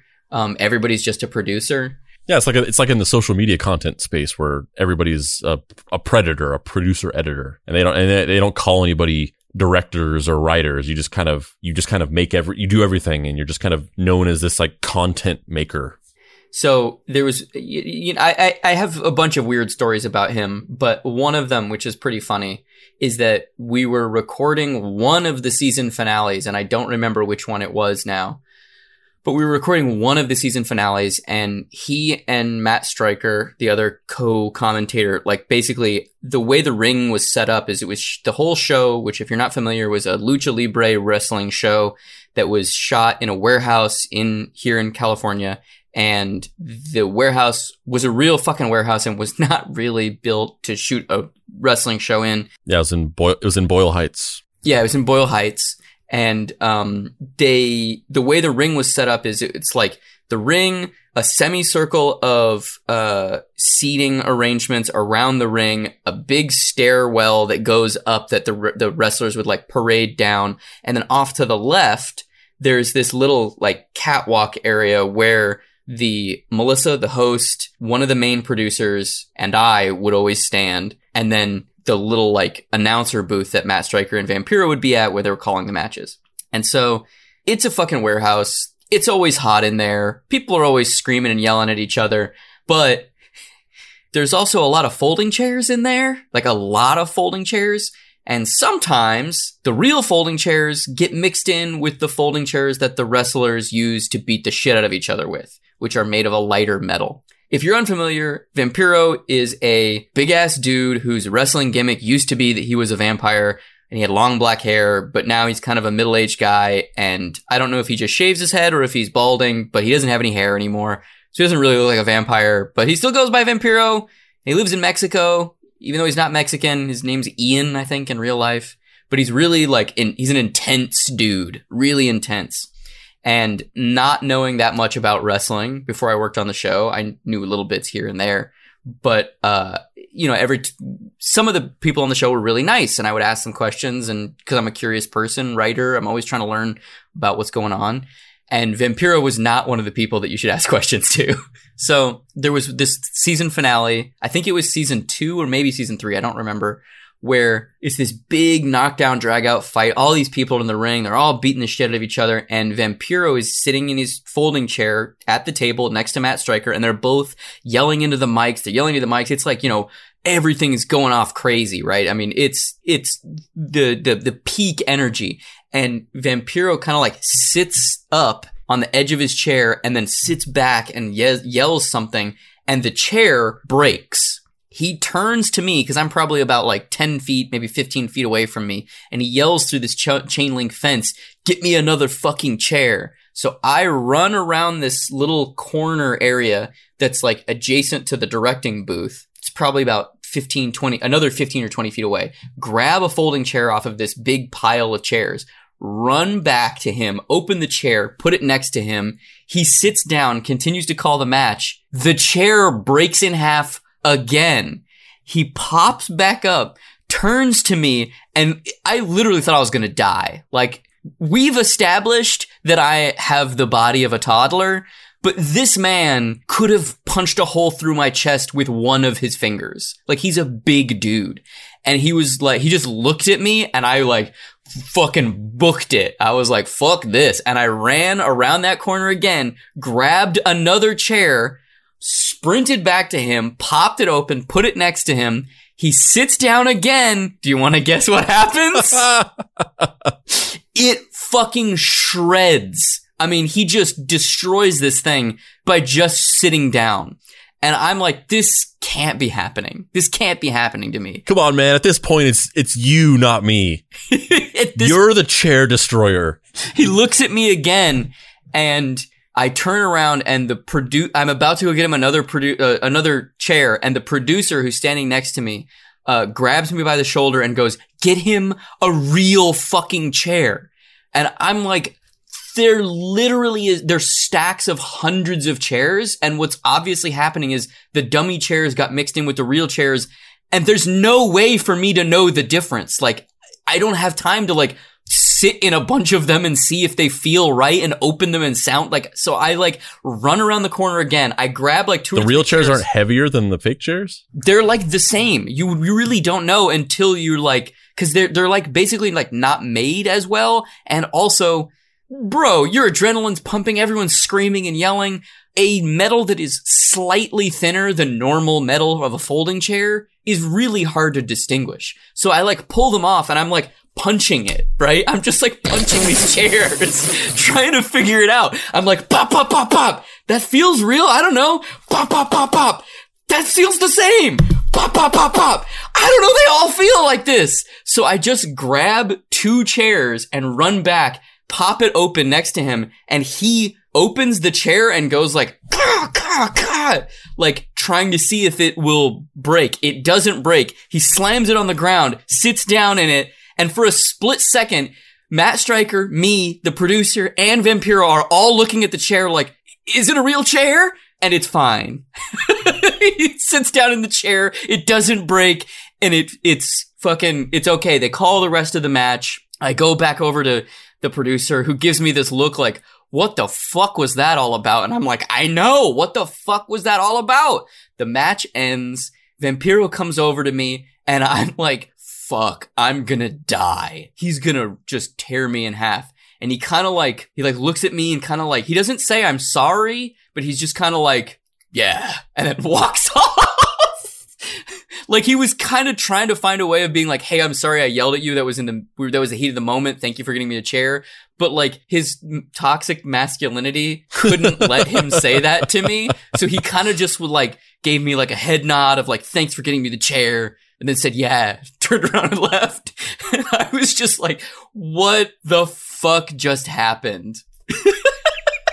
So that is my Vampiro story. The chairs were kayfabe. The chairs were kayfabe. I mean, I have many Vampiro stories, but that is the one that almost made him endearing to me, and not just kind of like a dude who was kind of took everything too seriously and maybe wasn't that nice to people sometimes. Matt Stryker, on the other hand, I know that wrestling fans, they don't like him and they think he's kind of annoying. I'm just going to go on a limb and say that Matt Stryker was one of the nicest people that I worked with on that show. He was always super cool to me, always took the time to answer questions and talk about dumb shit. He would always fuck around. We joked around a lot on that set with him specifically. And yeah, he was a super nice guy. Unfortunately, you did get him a fake chair, and it broke and it impaled him, and he died. Yeah, Matt Stryker is now dead. He doesn't shuffle the mortal coil anymore. And you killed him. I killed Matt Stryker, and then I inherited the mantle of Matt Stryker. My real legal name now is Matt Stryker. Yeah, but that's my Vampiro story.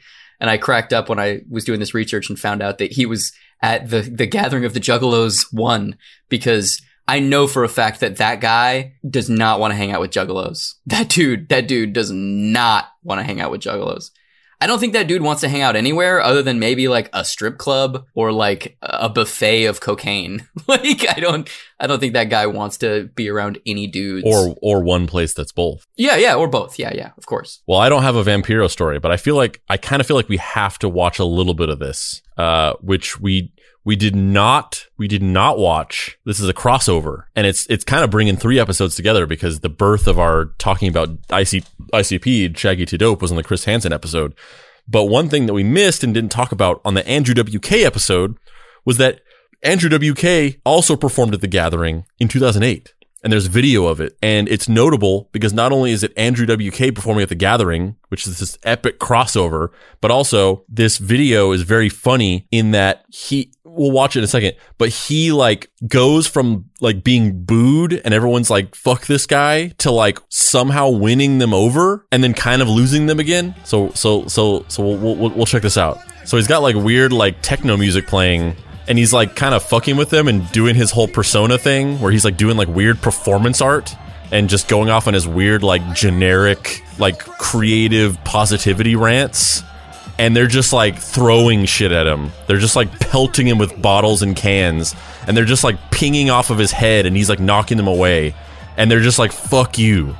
And he's like flailing around, and he's wearing like a weird mesh tank top. I'm so into this. He's just like fucking with them, and they're hating him because they just think that this is what it is. They think his performance is like, I'm gonna flail around to this weird like techno synth music and like rant about like loving people.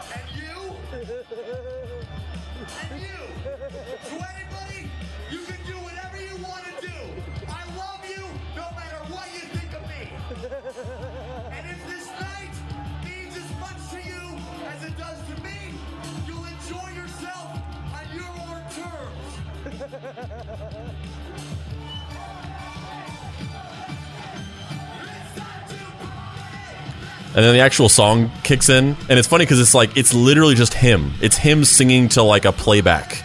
There's no band, but even still, as soon as the actual song kicks in, like people just immediately like stop throwing stuff at him, and they almost seem to like be like, oh, like it's not just that weird bullshit he was doing. It's real music, but it also kind of sucks. Like this is kind of if I went to see an Andrew WK show and it was just this, I'd be pretty disappointed.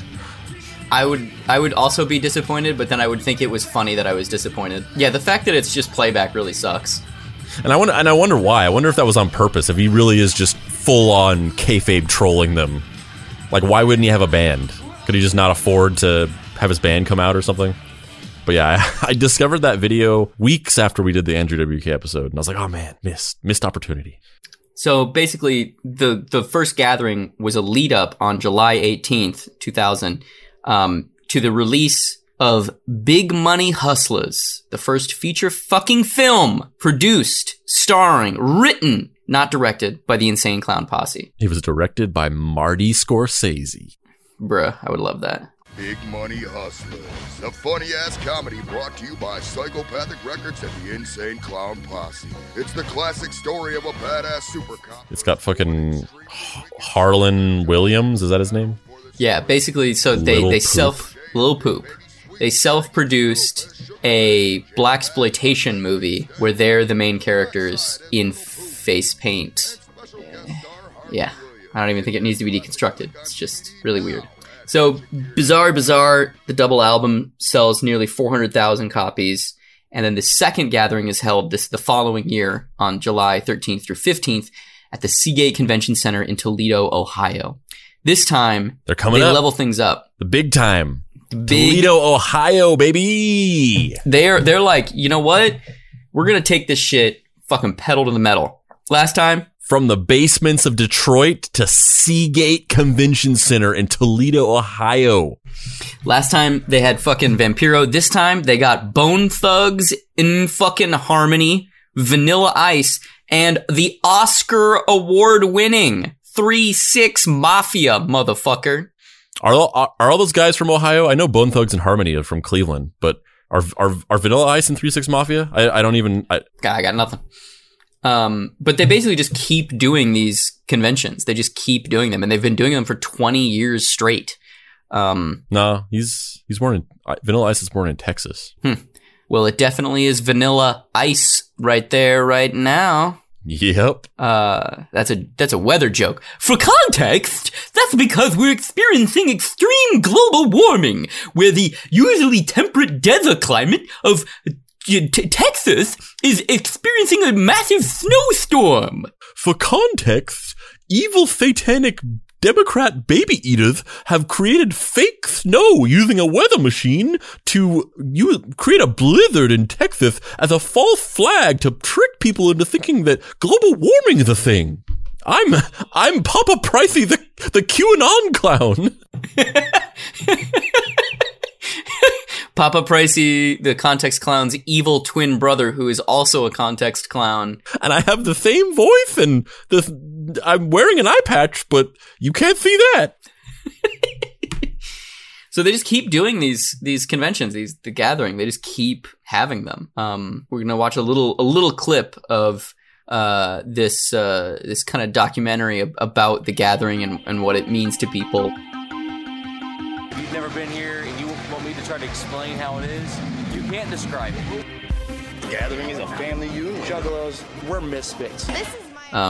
We're watching, The Gathering. Yeah, dude. We're watching footage of a man being suspended by his skin. And see what it is? Nothing will ever come close to this experience.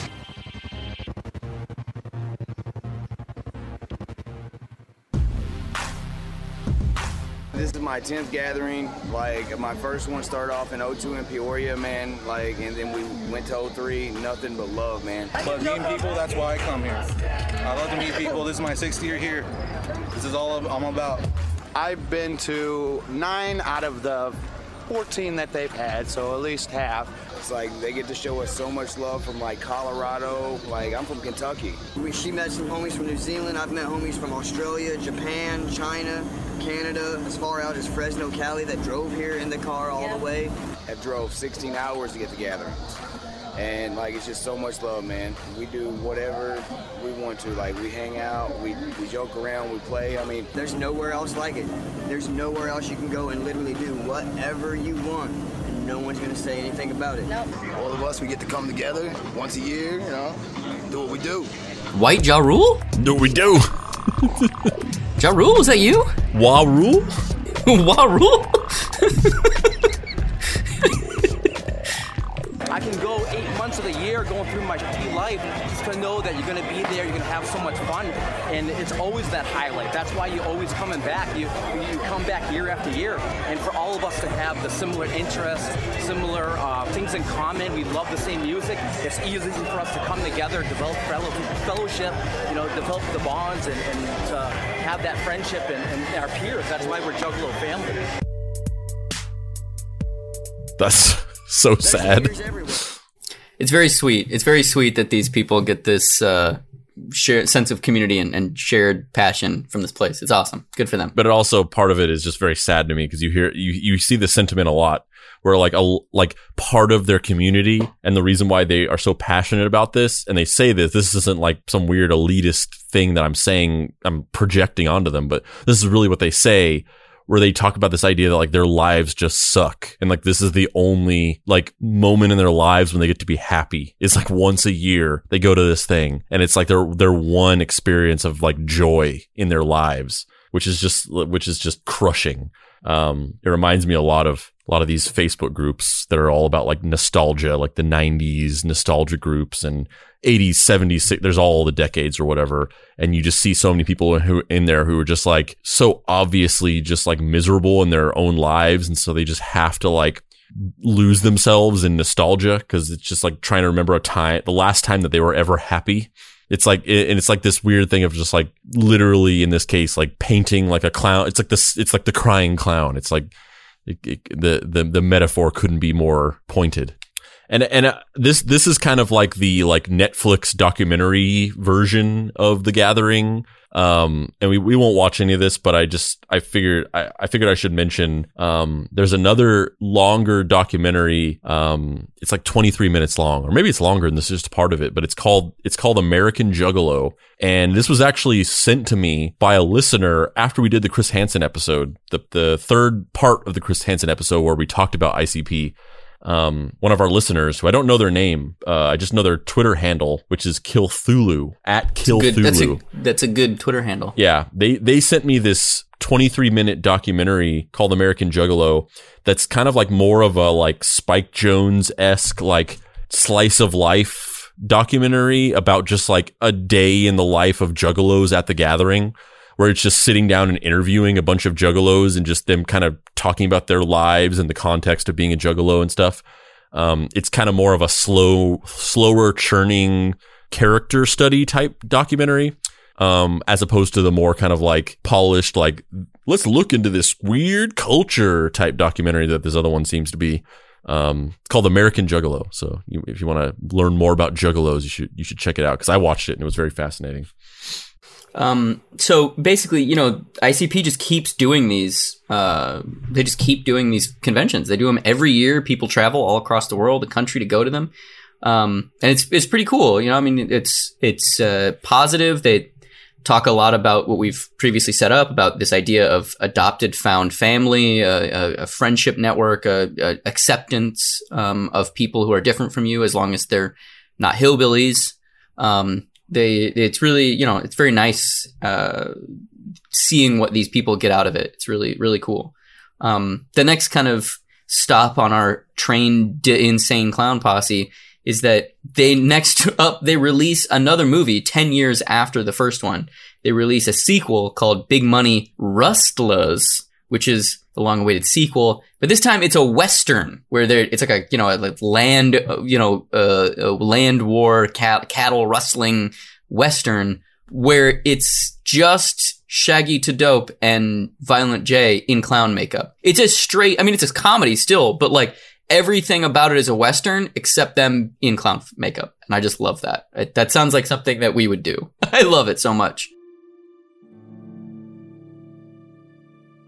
Citizens of Mudbug, The small town in the wicked Wild West. you people will belong to me forever and always. I love it. I love that he's just in clown makeup. Violent J is the bad guy. I don't even remember that. Shaggy to Dope is the hero. Hell yeah! You just assault people for asking you where have you been. This random woman also has the clown paint for some reason. It's like Violent J and Shaggy to Dope have the clown paint makeup. Nobody else does except for this one woman. I'm kind of proud of Shaggy to Dope for being able to memorize these lines and take on the leading man role. This is a real level up for him. I've been gone a long, long time, but I'm back now. I'm gonna clean this town up. Y'all listen up now, you listen good. There's a new sheriff in town, and his name is Sheriff Sugarwolf. And I'm gonna show Big Baby Bitch that Mudbug is now a town under the rule of law.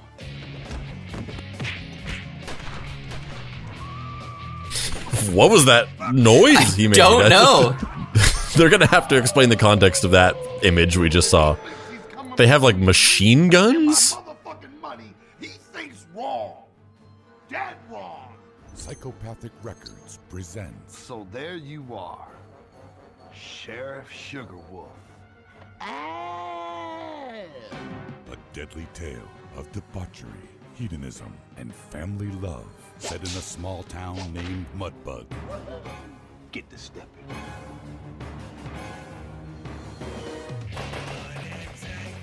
Monoxide, Jamie Madrox,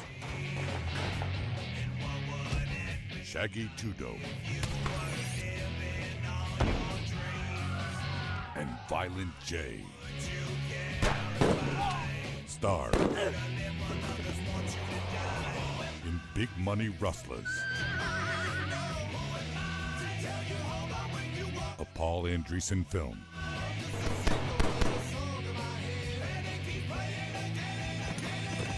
Coming 2010 worldwide. Anybody else got any issues that need discussing? I didn't fucking think so. So the other main aspect to the ICP empire that we really, haven't taken a really deep look at is the wrestling side of things, that kind of took hold in the 2000s. They started a joke, semi-regular wrestling promotion called Juggalo Champion Shit Wrestling. And believe it or not, the flamboyant nature of our two favorite clowns from Detroit caught the attention of not only the ECW and the WCW, but the WWE. Both of them have appeared as wrestlers in all three of those promotions. They appeared in numerous matches from 99 to 2006, and they even actually ran their own promotion, Juggalo Championship Wrestling, which started as this kind of direct to DVD and direct to video gag where they kind of just, I think they like low key were going to do a one-off wrestling match video. And then it was so successful that they were just like, fuck it, let's take it on tour. So they organized like a 15 city tour, which originally was called the Strangle Mania Live tour. And this was so successful that they started producing sequels and they did more VHS tapings and DVD releases. And eventually, the first sequel, the JCW Volume 2 VHS tape, charted at number 8 on the Billboard Sports and Recreation's top seller list, which I didn't even know was a fucking thing. And they held all these matches and appeared in all these other promotions. And over the next 10 years, it was kind of this part-time thing that they would do. And, people would get together, and it kind of seems like a way for them to, hang out, live their fantasies of being wrestlers from when they were kids, but also an excuse to make money with their friends, like Rob Van Dam and Sabu and these other wrestlers, Vampiro, whoever the fuck else. There also ended up being trying to find some footage of it, but there ended up being a PS2 game called Backyard Wrestling that had ICP as playable characters in it. I love it. So basically, they did this up until about 2010, and then in 2010, they announced that they were going to run it full time, and they were going to rebrand it as just Championship Wrestling. And they even opened like a wrestling school, the JCW Wrestling School, and they've basically been doing it up until like maybe about, I think like last year, maybe the year before, when I think things financially fell apart a little bit. So it's not currently happening, but that's also largely because of the fucking pandemic. But yeah, it's nuts that like that in and of itself is like a legacy that most people would be like super jazzed about that were into wrestling. They're like, yeah, I ran a fucking wrestling promotion for like 20 years and it was like successful intermittently. And I had a wrestling school and I was like a professional wrestler in both the WCW and the ECW, let alone the fucking WWE. Like it's crazy. But the fact that they've been doing this as like this weird barnacle that's just like on the side of their music and kind of like public persona careers is just wild to me. Listen, yeah, sure, we are legendary professional wrestlers who have gained respect and notoriety in the field of professional wrestling, been featured on every major wrestling federation, started our own school. But honestly, that's just a side hustle. First and foremost, I want you to know that I fucking hate hillbillies. My primary occupation is hunting hillbillies. Know what I'm saying?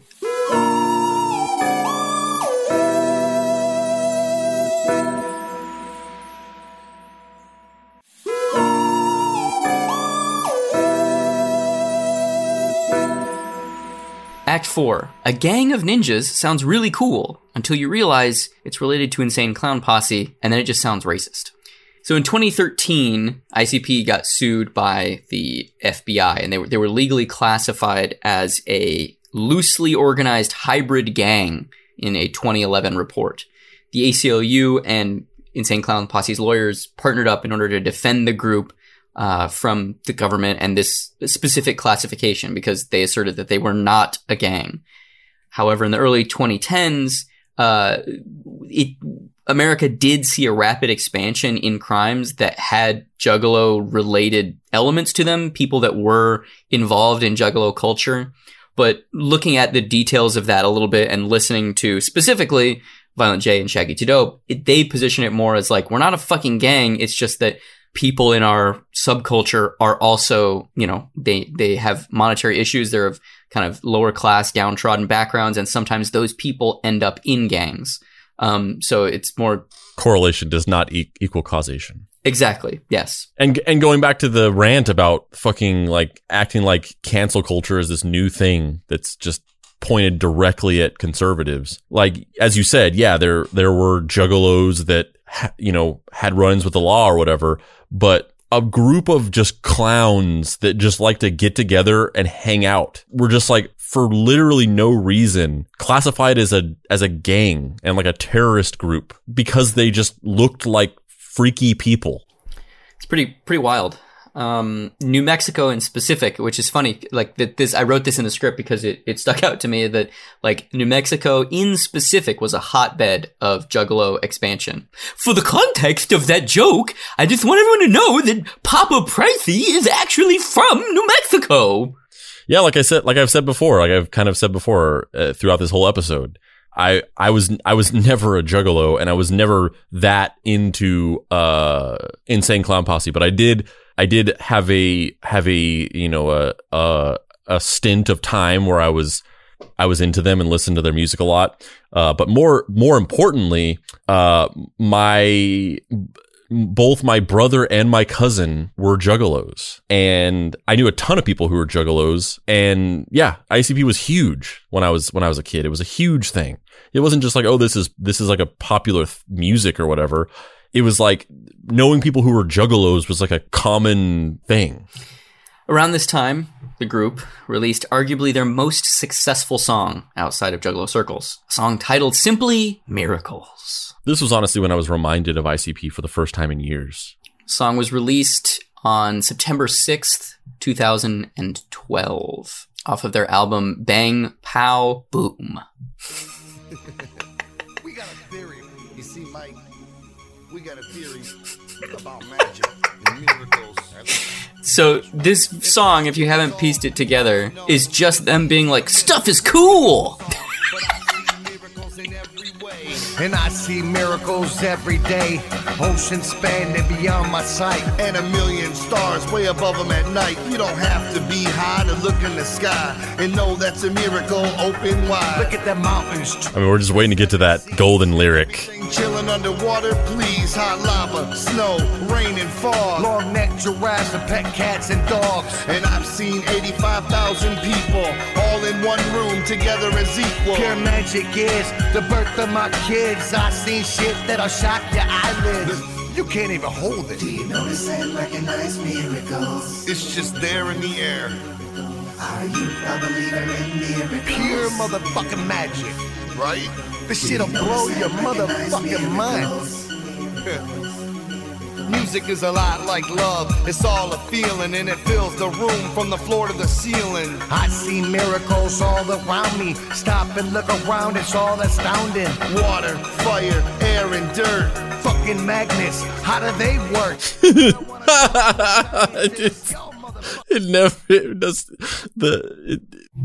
Fucking magnets, how do they work? The blow is not softened after all these years. No, it's really not. Many things to say. Number one, I love music videos where it's like, all right, get in a room and film yourself just singing the song, and then we're going to get a guy who's just going to go to fucking town in After Effects. Like, I know you're just in a room with the green screen right now, but I'm telling you right now, this guy, he is gonna fuck After Effects. He's gonna go balls deep. Do not worry about it, my boys. Right now, you're not thinking a whole lot of this. You're like, oh, what's going on? We're just in this room. This dude, he's gonna fucking reinvent. He's gonna fucking. You're gonna say After Effects. How does that work? That's what you're gonna say. My boy Travis right here. My boy Travis with his puka shell necklace and his random strip of leather that's on his left wrist for no reason. This guy, he's gonna take you and put you in a weird expanding, like, accordion building in the future that's gonna go to space. I know you're just on a green screen right now, but no. He's going to take you and put you in water. In water. He's going to take you and put you in weird amorphous nega space where there's clouds and random stars fields. It's going to be fucking dope, my dude. You know how they call you Shaggy 2 Dope? No. They're going to call this video Shaggy 3 Dope, if you know what I'm saying.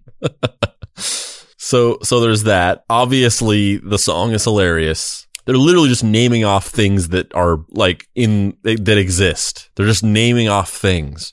You gotta wonder how much of this is genuine and how much of it was like a intentional attempt at becoming a meme. Nah, dude, this is genuine. They have definite strategic ability in certain aspects. This was not trying to be a meme. This is 100% saccharine. I'm an old guy and I have kids and I'm over the hill and this clown shtick doesn't really work anymore. This is the equivalent to the I'm lost in the desert phase with Andrew WK, where he became Blastoise WK, like Macho Man Blastoise Randy Savage. Like, the bit has run its course and you're not quite sure what the next bit is going to be. You know, it's X-Files season 7. It's like, we don't have Mulder anymore. We're going to introduce this new guy. He's also going to have a family member that's missing that he's searching that is maybe connected to aliens. And now Scully is going to be the believer, I guess. And now fucking Doggett. You guys don't like Doggett? I don't know. Fuck it. I don't know. Doggets, how do those work? Yeah,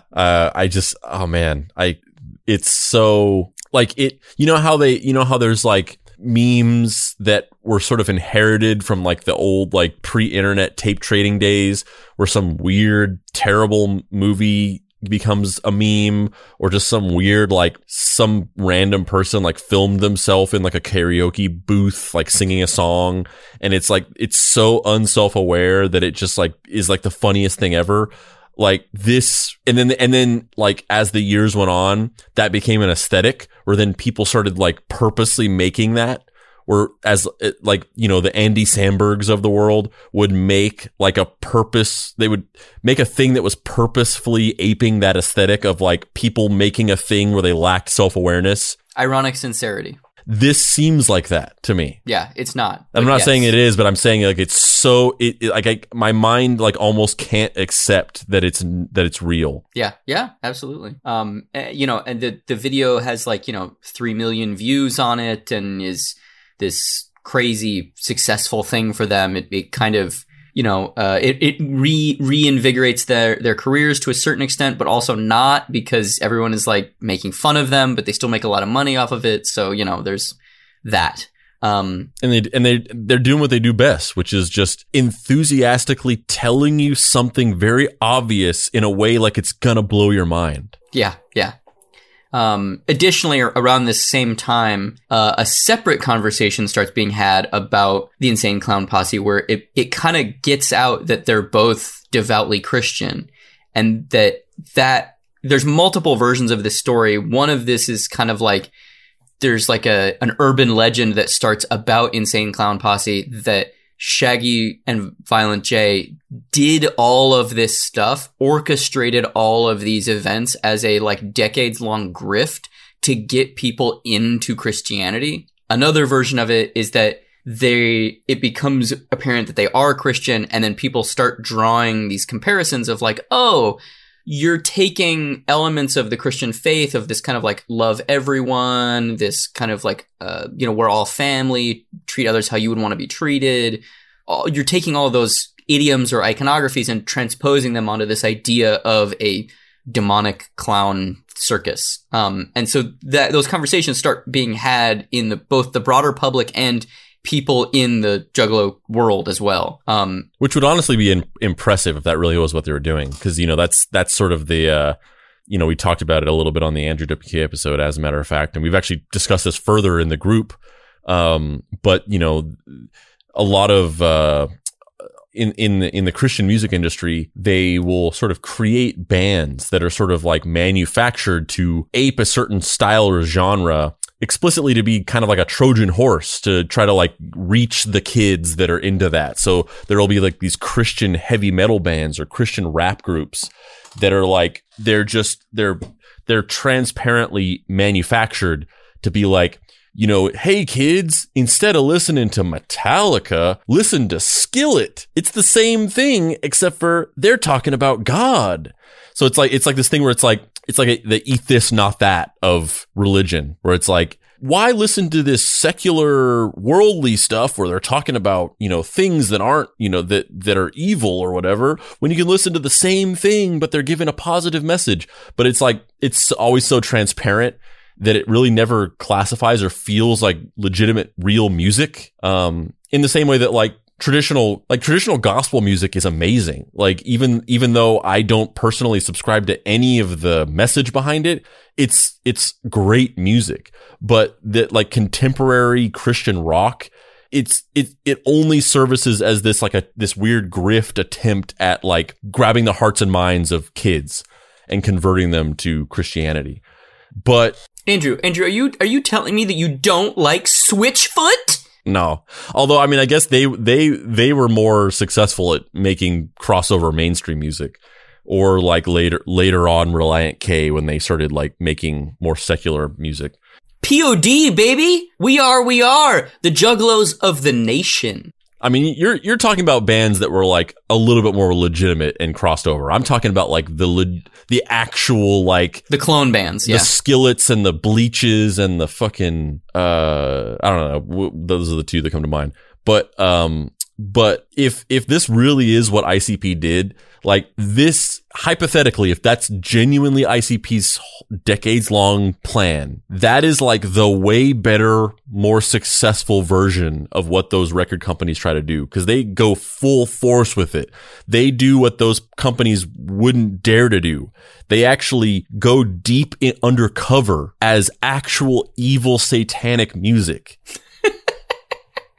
To then slowly over time take these kids from these young troubled youths to like 30, 40-year-old somethings who through this long con transformative process have been slowly converted to Christianity over time, as opposed to the quick cash in where it's like you're trying to get them early and flip them fast. They committed over time. If that's actually what they did, I don't buy that. I wish that that's what they did, because that would be a much better story. But I don't buy that that's what happened. I think Violent J and Shaggy, but mostly Violent J, was like getting into some trouble. He tried to get his life straightened out through the wrestling thing. It didn't work. He tried to get his life straightened out through the music thing, and it worked for a little while. But then it led to other problems, and that's when he found religion privately, and it has helped him do whatever he needs to do, enjoy rainbows.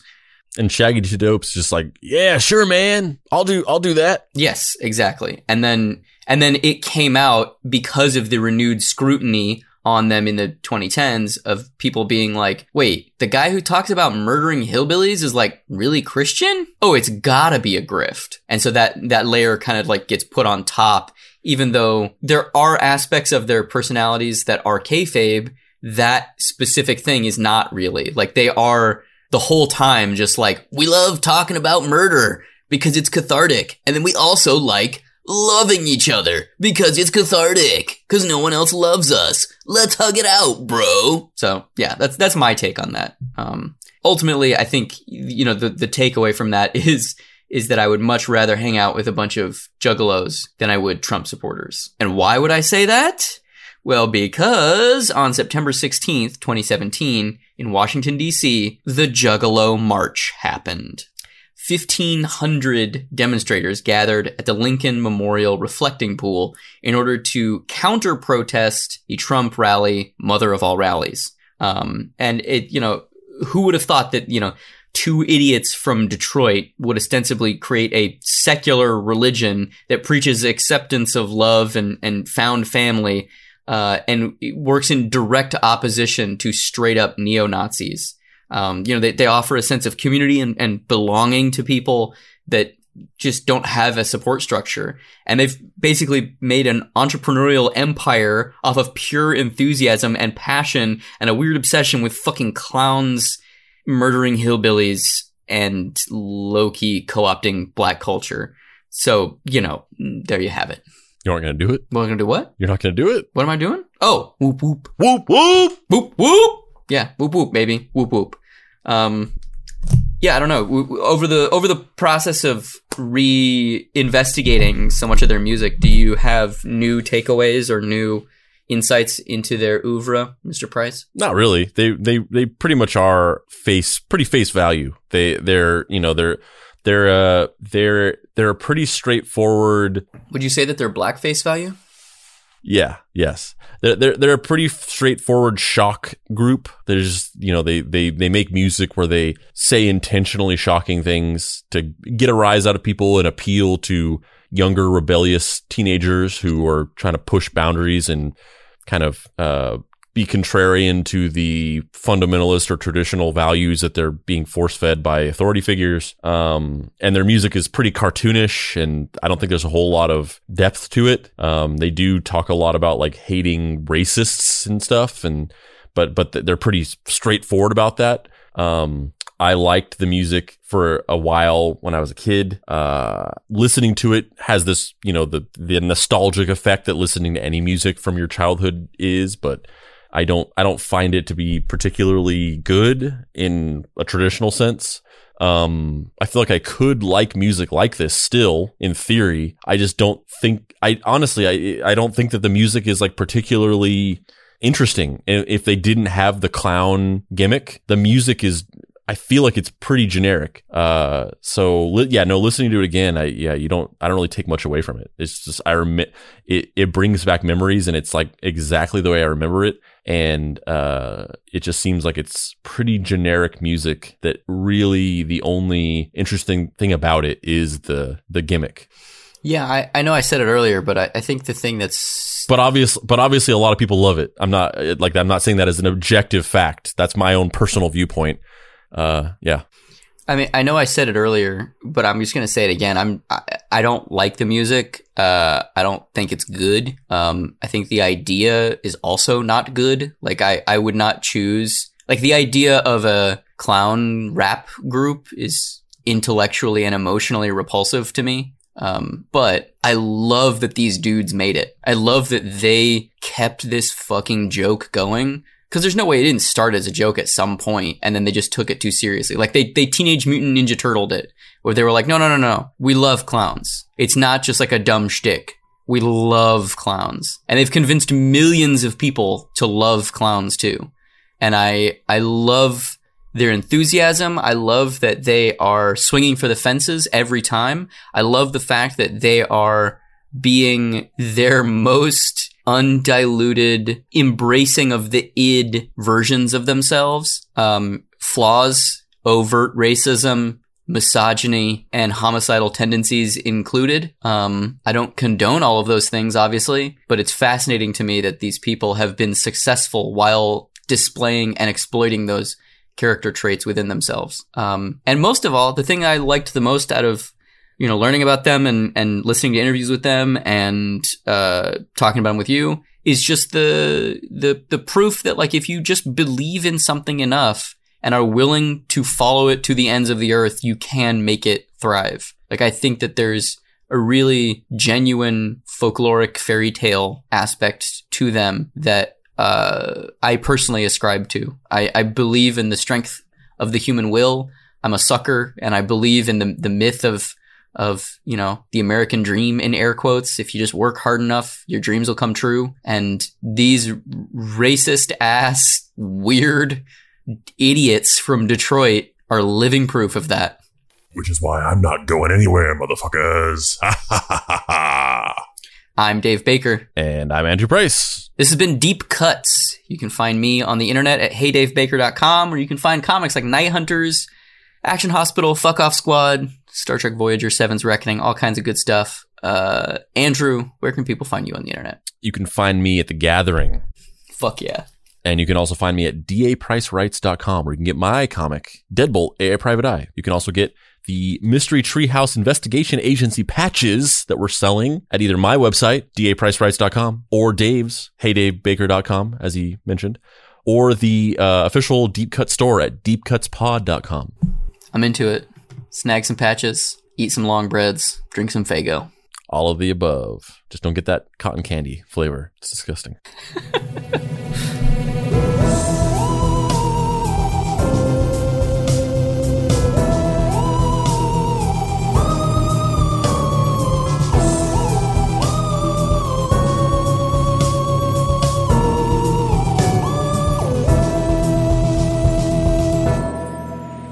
Deep Cuts is a production by Boy Genius Media. If you'd like to find this show and others like it, please visit boygeniusmedia.com or deepcutspod.com. If you want to join in on post-episode discussions, please join the Deep Cuts Podcast Facebook group. Finally, subscribe to our YouTube channel for additional video content. The incidental music for this episode was created by Dad Beats. You can listen to his podcast Food Fight, a food discussion podcast, anywhere you get your podcasts, and Pseudocide, who can be found on Facebook at PSEUDOCIDE, with spaces between each letter because apparently Facebook doesn't like the use of the Latin stem side, and the Dead Boy Detectives, who...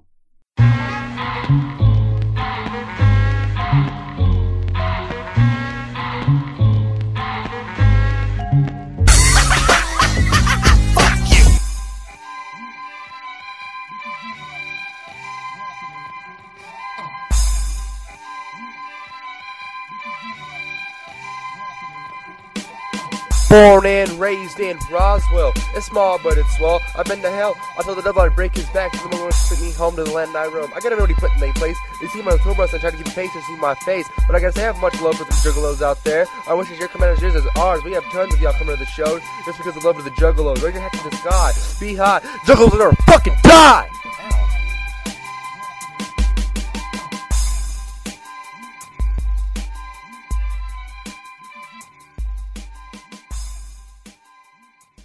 All right, so the episode came out, and then we discovered, much to our surprise, a new and interesting fact about the Insane Clown Posse, specifically Violent J, and it was such an interesting topic of discussion that we are going to amend the episode and add this as an addendum Jugga A. We have never done this before, but if you were listening to this right now, if you're hearing this, this was not in the episode before. People who listened to this episode originally did not hear this. And it's been added, and you are special because you're the only one that's hearing this. This is just for you, Adam.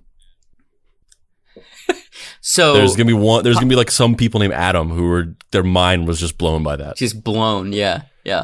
So Papa Pricey, can you give us a mini summary of this bizarre new development? Okay. It's not even new, but just a thing we didn't discover in our research, or I didn't discover in my research, and then we found out afterwards because our group is secretly just a stealth Juggalo group. There's just so many people who love ICP in our Facebook group that this got brought up in conversation, and it's such an interesting and weird thing we had to discuss it. What did I tell you, Dave? I said, my brother told me that the key tenets of ICP are murder and family. And we've done several episodes on like true crime type stuff, and I feel like those ones have like done very well. And plus, one of our most high performing episodes of all time, Andrew WK. So I feel like the audience crossover is very large. So I'm going to say several things right now with the flippant, casual nature, as if they are normal things that you could just take for granted exist in the world, but they're not going to sound like that. But just roll with this and follow us on this journey. So, Violent J, our boy Jagged Joe, he has a daughter. Joseph Bruce, legal name Joseph Bruce. He has a daughter. Her name is Ruby Bruce Lee. It's Violent J's daughter, and she is a furry. And they did, I guess, a web series together. I don't even know if is it a real It's web not series? even really. I don't think it's a real web series. I think they It's basically. just it's like a joke where they pretended like they were making a web series just to make a point.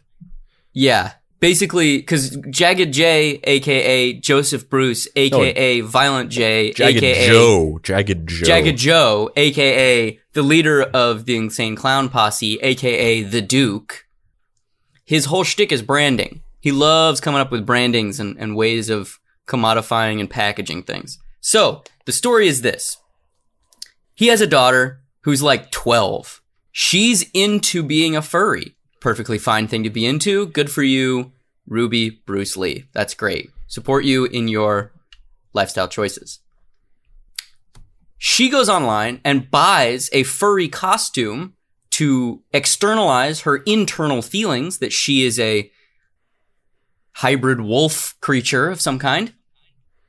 And Violent J is so supportive of this that he buys her the costume. $750. He buys her the costume.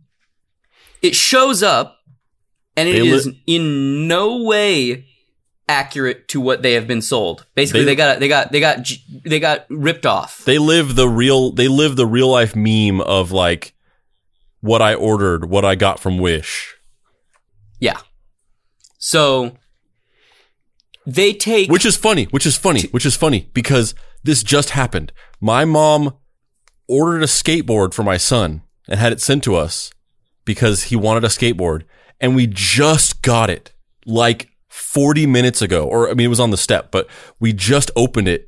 I open up the door, and there's a little but long package. I open it up, and it's a tiny little mouse skateboard.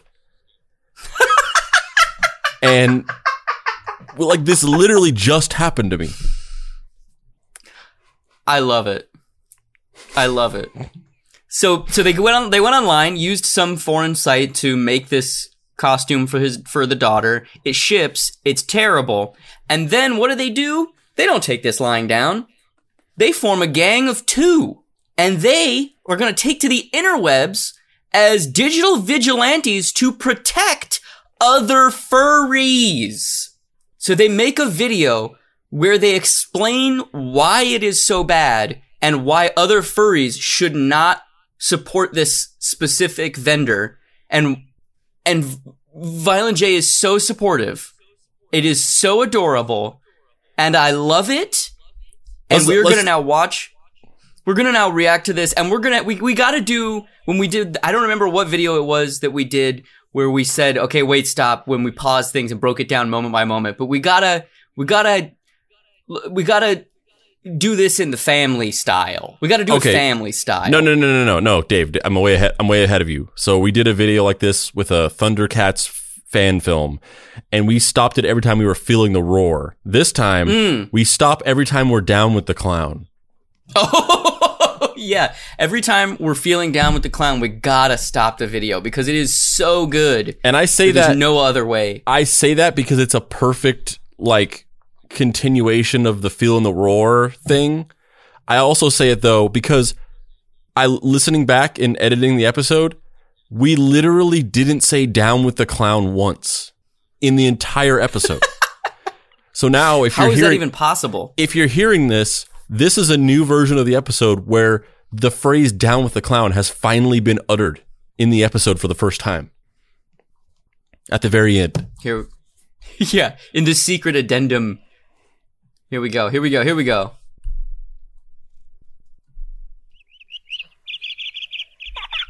right, we got a logo for the Bubblegum Orchard. Hi, I'm Ruby, and I'm a furry juggalo. I'm Dad. I'm a juggalo furry. And we're the Snake Busters. I'm down with the clown. I'm down with the clown.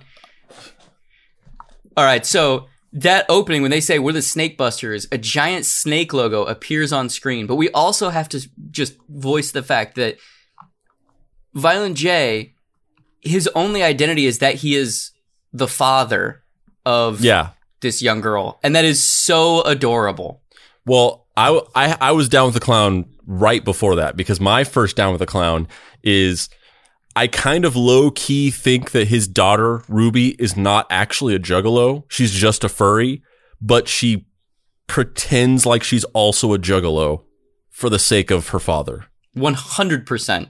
100%. Yes. She is not a juggalo, but she's embracing the juggalo mindset to support her father's artistic endeavors. Yes. Also very sweet. And yes, I thought the same thing about that. I thought the same thing that he introduces himself as just the father. The idea that like clearly he's a very well-known person, and yet in this video, in this dynamic, like he's pretending like he's just nothing. He's a supporting character for his daughter. Yes. What are you looking at? Snake Minecraft Busters. mask? You clearly like it. I can hear your brain talking to itself about how cool my mask is. Because this mask was made with quality. This mask was well worth the little money my dad has. My dad likes to front that he's rich, but my mom says he's been broke since the 90s. I wasn't even alive when my dad was rich. I'm down with the clown. Yeah, I'm down with the clown too.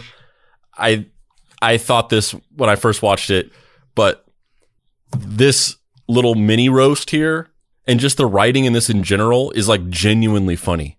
Yes. You know he wrote this too. Yeah, and it's genuinely funny. I also can't overstate this enough. She is in full furry regalia. Yeah, and she's not going Topher Grace Venom. Like she's keeping the mask on the whole time. Yep. And I love the idea that they're just like, yeah, ICP was a thing in the 90s kinda, but like they're like independent DIY idiots now. They don't have any money. Yeah. So good. It's so funny. It's just funny. That whole little thing was hilarious. This mask was very much worth the little money my broke dad has. Mom says if my dad could rap better, he wouldn't be so broke. All right, Rube. All right. They get it. That's tapped. All right. They understand that. But what we need to be talking about is that fresh mask. Because like you said, Rube, that mask was made with quality. You want to see a mask that was... I'm down with the clown because also they spend a long time just talking about how good the mask is in the beginning of the video. Like we're a minute into the video and they've just talked about how good this mask is, which is very funny to me.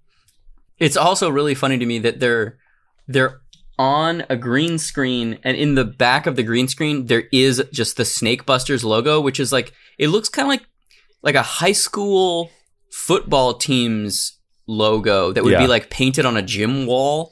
But it's a giant cobra head with a yellow circle around it in the perimeter that says Snake Busters on it. And then over the cobra head, there's red lines crossing it out. Like, you know, we're anti-Snake Buster. We're anti-Snake. And that's just so funny to me that it's just like green screen into the back. I love it. I love it so much. With no quality? Look at this crap. I can't believe I even wore that. Tell them, Rube, educate these fools. I'm feeling down with the clown. I keep almost saying that I feel the roar because they're animals, but I'm down with this clown right now. The fact that she's like, I can't believe I even wore that is so adorable to me and endearing. Partially because after she breaks down why the costume sucks, I'm like, oh yeah, I guess that is inferior to the one she's currently wearing and what was promised. But they kind of look the same to me. I'm like, oh, it's like a furry costume. Oh, okay, cool. Because I'm ignorant. I admit my lack of knowledge in the furry arts. I also honestly kind of like it. Like it's less detailed than the one she's wearing, but it's got like more of a cartoony style to it. I actually kind of like the quote unquote shitty one. Yeah. But also I love the dynamic is so great. And I love his like supporting character, like hype man thing he's doing where he's just like, oh man. And it gets so much better. Tell from him, here Ruby, too. Like, educate these fools. I love it. Yeah.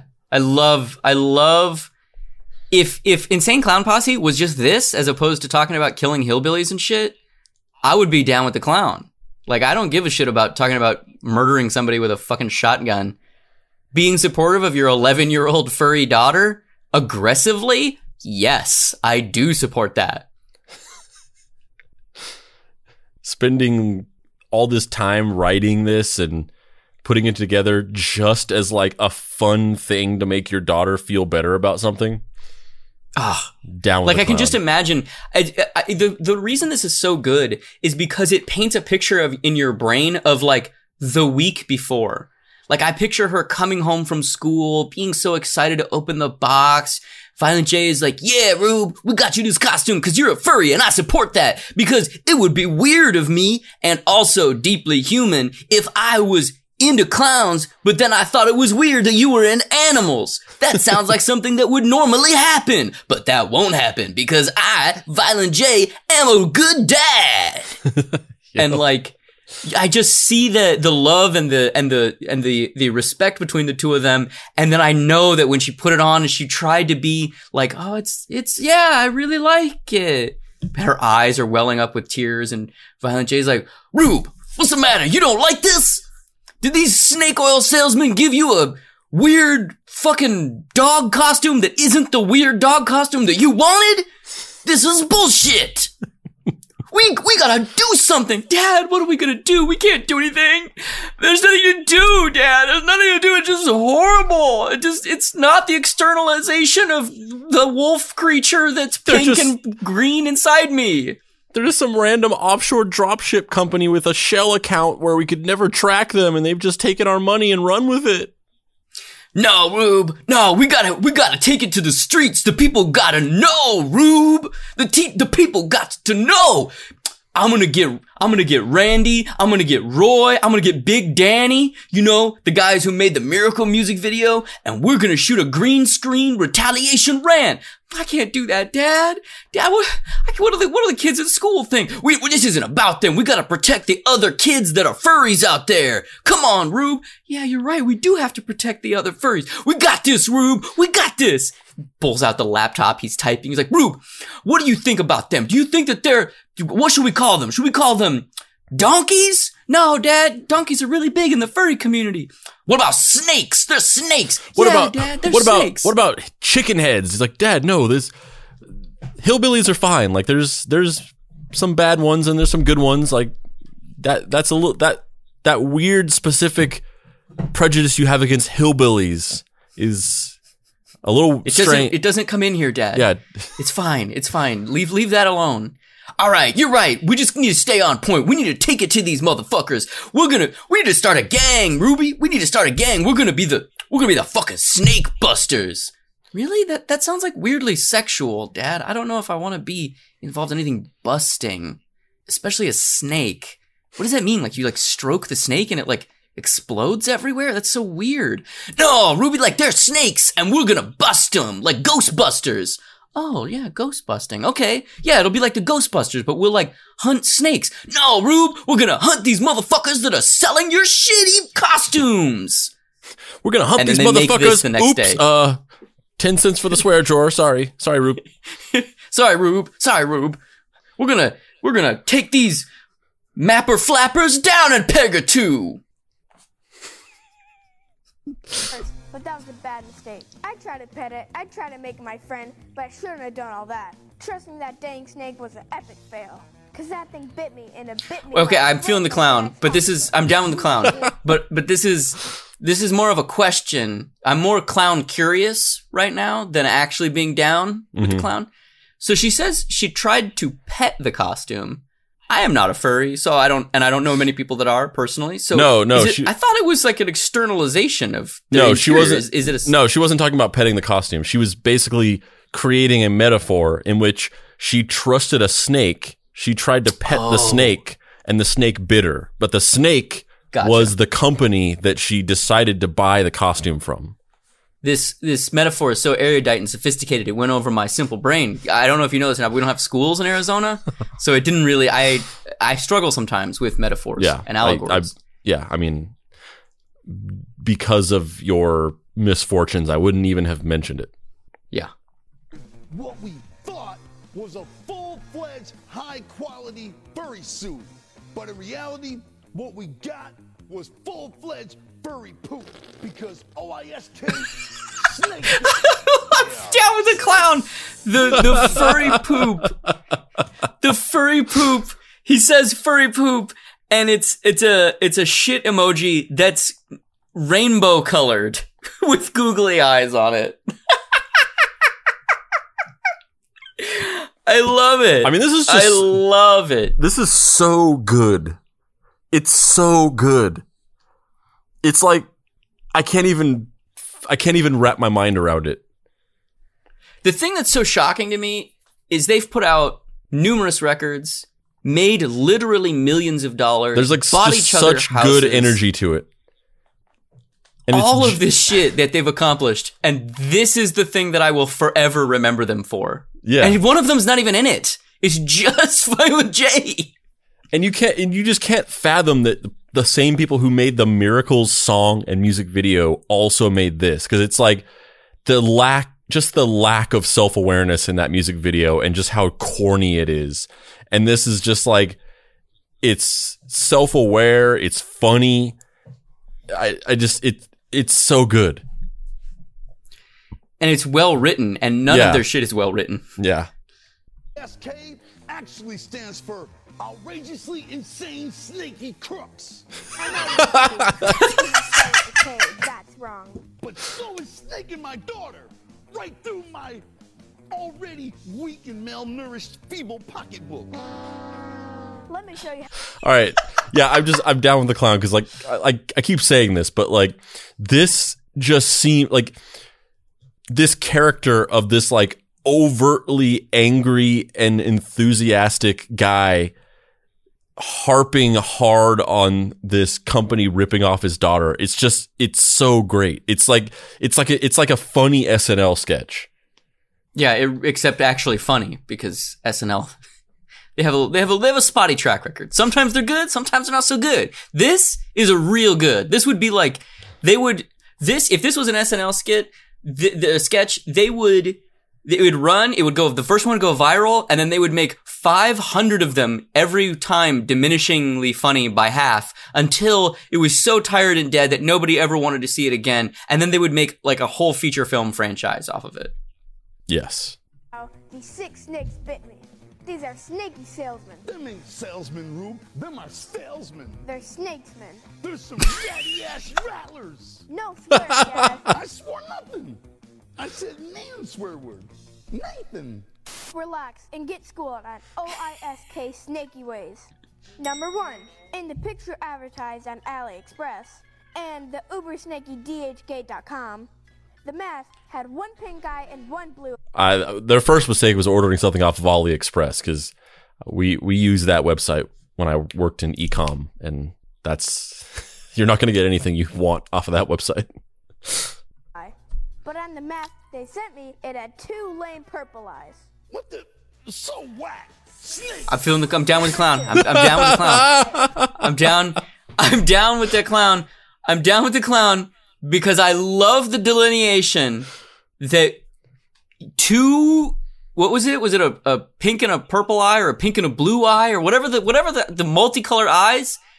That's what they wanted. But purple eyes? No, that is an abhorrent sin. Well, no. I mean, you're being kind of sarcastic, but that, of course, like wolves have multicolored eyes. So if you identified it, yeah. So if you identified as a wolf, you would want the multicolored eyes. Like what? Like that's a huge part of the appeal. And so if you got a wolf, but you're saying that it's common for wolves to have separately colored irises? Yeah. And, I mean, I know that can happen with humans, but it's fairly rare. It's common in wolves? Yeah. Wolves have multicolored eyes. Why you weirdly don't believe this? Really? Yes. And dogs too. This isn't. I mean, yeah, sure, but the dogs thing I've seen, but not. I wouldn't say it's common. It's like wolves are dogs. Yeah, but come on, are they really though? Why are you so resistant to this? And yes, they literally are. Wolves are literally dogs, or vice versa. Really though? Yeah, I don't know about that. I'm looking this up right now. I'm looking this up. Wow, they can have orange eyes? Ha ha ha! Unlike several dog breeds like huskies, heterochromia, differently colored eyes, is not a natural wolf trait. Well, I guess, it's with dogs. Yeah, but wolves ain't dogs, bruh. I learned this in the no school that's in Arizona, bruh. But still, because of that multicolored eye pupil thing being a thing, if you specifically wanted it, it would be very disappointing if you didn't get it.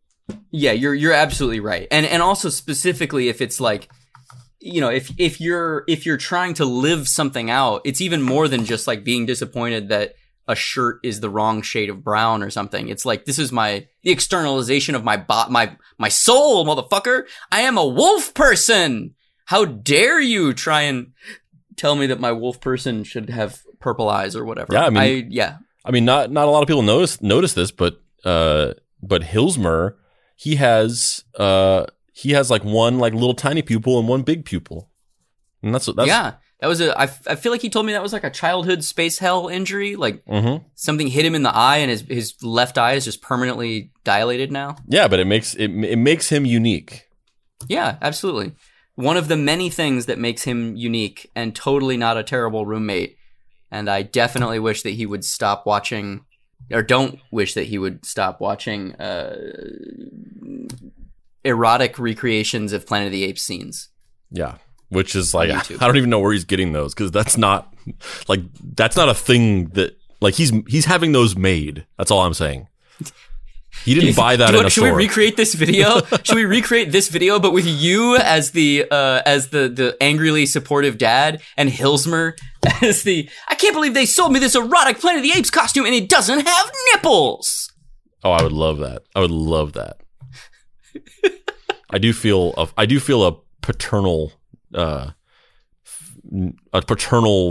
role in Hilsmer's life for some reason. Yeah. Understandable. You could Understandable. easily see out of the eyes and mouth. But when it came, I could barely see out of the booger-filled nose. So lean. Yeah, I'm down with the clown. Like, whatever thoughts about how important the different colored eyes are, or whether or not that costume is actually that bad or not. If the visibility is bad, like, fuck that. Because if you're gonna be walking around wearing that all the time, you got to be able to see out of that. Yep. It also just looks like an adult suit too. Like, it looks big. Yeah. Like, she's not a large 12-year-old. She's like a normal fucking kid. Like, that helmet looks like it's like 6 times too large. Yeah, I mean, it probably is really big. It's probably, with a lot of like cheaply made clothes and stuff like that, in order to make it cheap, they just, it's all the same size because they're just cranking it out in a factory. And if they had to vary the sizes and make them more kind of like tailor fitted, it would make it more expensive. Number 3. The website said you will have 100% positive response. And they said they would send you additional pictures if you want. But when the order was placed, they didn't respond at all. So stale. Snakes. Number 4. The hands were sturdy and built well. But what they sent us was floppy, cheap, flimsy, oversized mittens. Man-foul. Stale. Snakes. Number 5. In the picture advertised, the mask was standard size. But what they sent us was a monster mug. A mask big enough to fit 9 heads in there. And there was a crazy, annoying little fan inside. And it blew red against my face. Awful.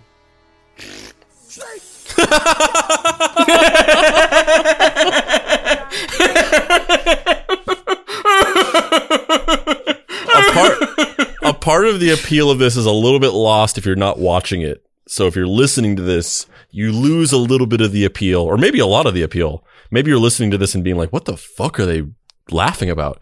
But this is fucking hilarious. Like, they keep cutting away from Ruby. This is one of the greatest comedic performances in history. It really is. Like, move over, Steve Martin, you piece of shit. Fucking Violent J is here, motherfuckers. Get that banjo out of here, you arrow through the head bitch. Violent J is in this bust-ass piece. It's so well directed, too, because, like, the static shot of her standing there and like motioning to this board and showing the photos of why the costume is fucked up, with insert shots of him like lunging at camera, making these extreme faces and making a snake shape with his hand and arm, and just yelling, trash, foul, so snake is so satisfying. It's so satisfying. Suit they sent. But thanks to them, my dad can't afford to make this video any longer. All in all, we got snaked for $750. OISK, you snakes are busted. My fellow furry friends, don't order your furry suits from OISK unless you're trying to get snaked, because you will. And we found that out the hard way. Take it from us. The Snake Busters. And if you know any about snakes on the loose and you like to see them busted, hit me up on Twitter. Ruby Bruce Lee. Until next time, I'm Ruby. I'm Ruby's dad. And we're the Snake Busters.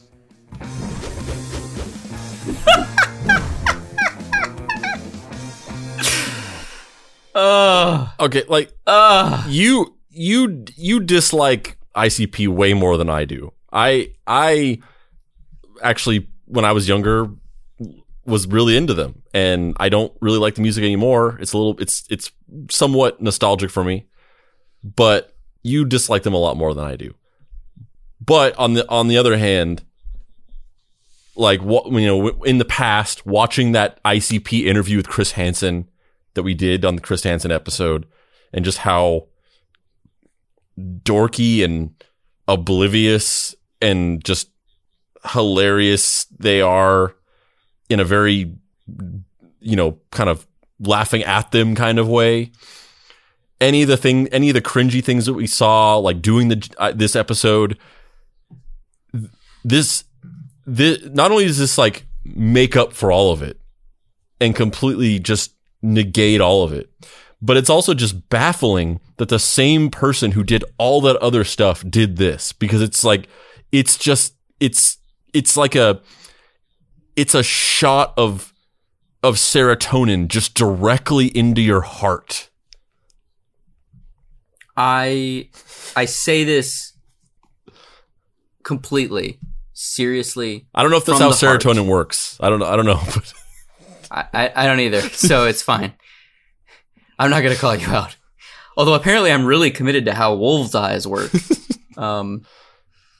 I've never told you this, but I've actually do have some past trauma regarding wolves. We had a pet wolf growing up, and then it bit my little sister, and we had to put it down. So I've always been very protective over my wolven brethren.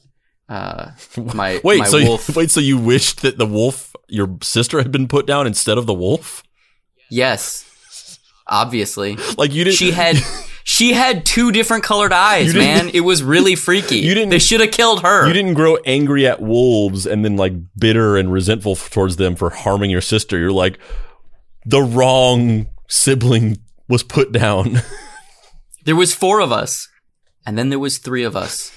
Except the 3 that remained had no fur, and my heart has never healed since. That's a traumatic story, man. It's really dark, man. I just shared something deeply personal with you, and you're fucking laughing at me. I nervous laugh whenever it's how I reacted to tragedy. I love Violent J after this. This video has converted me. I think that you're ICP in full is great. Makeup right now. You know that meme? Whoop whoop. You know that meme where it's like a person slowly putting on clown makeup and like as they're saying like dumber and dumber shit? Like it's that meme, except for it's not saying dumber and dumber shit. Is you just your affection for Violent J growing and growing? Yep. I love Violent J. I love ICP. I want to hang out with Ruby. She seems really cool. I want to listen to her opinions on glove paw fitting and snout placement on masks. She seems awesome. I'm really into it. And I am officially a Juggalo now. Whoop whoop. Hatchet life. Family. Most motherfucking clown love. Furries. How do they work? That's what I want to know, because I feel like furries aren't kind of like inherently a sexual thing? Isn't that like part of it? I thought so, but she doesn't see. She's a fucking 12-year-old girl. Maybe she's just into like dressing up like a fucking wolf or whatever. Yeah. I mean, that video that's one of those few videos that's like an antidote to just the entirety of the negative toxic energy that exists on the internet. You see so much shit every day that just fills you with anxiety. And I'm not even talking about necessarily political stuff or like just that too, but also just like shitty bullshit of people just like, you know, toxic Star Wars fans and all this shit that it's just a bad vibe. And then there's a few videos on the internet that just like they put their thumb on the scale. And there's that one video of that one like high school football player. I thought they had us in the first half guy.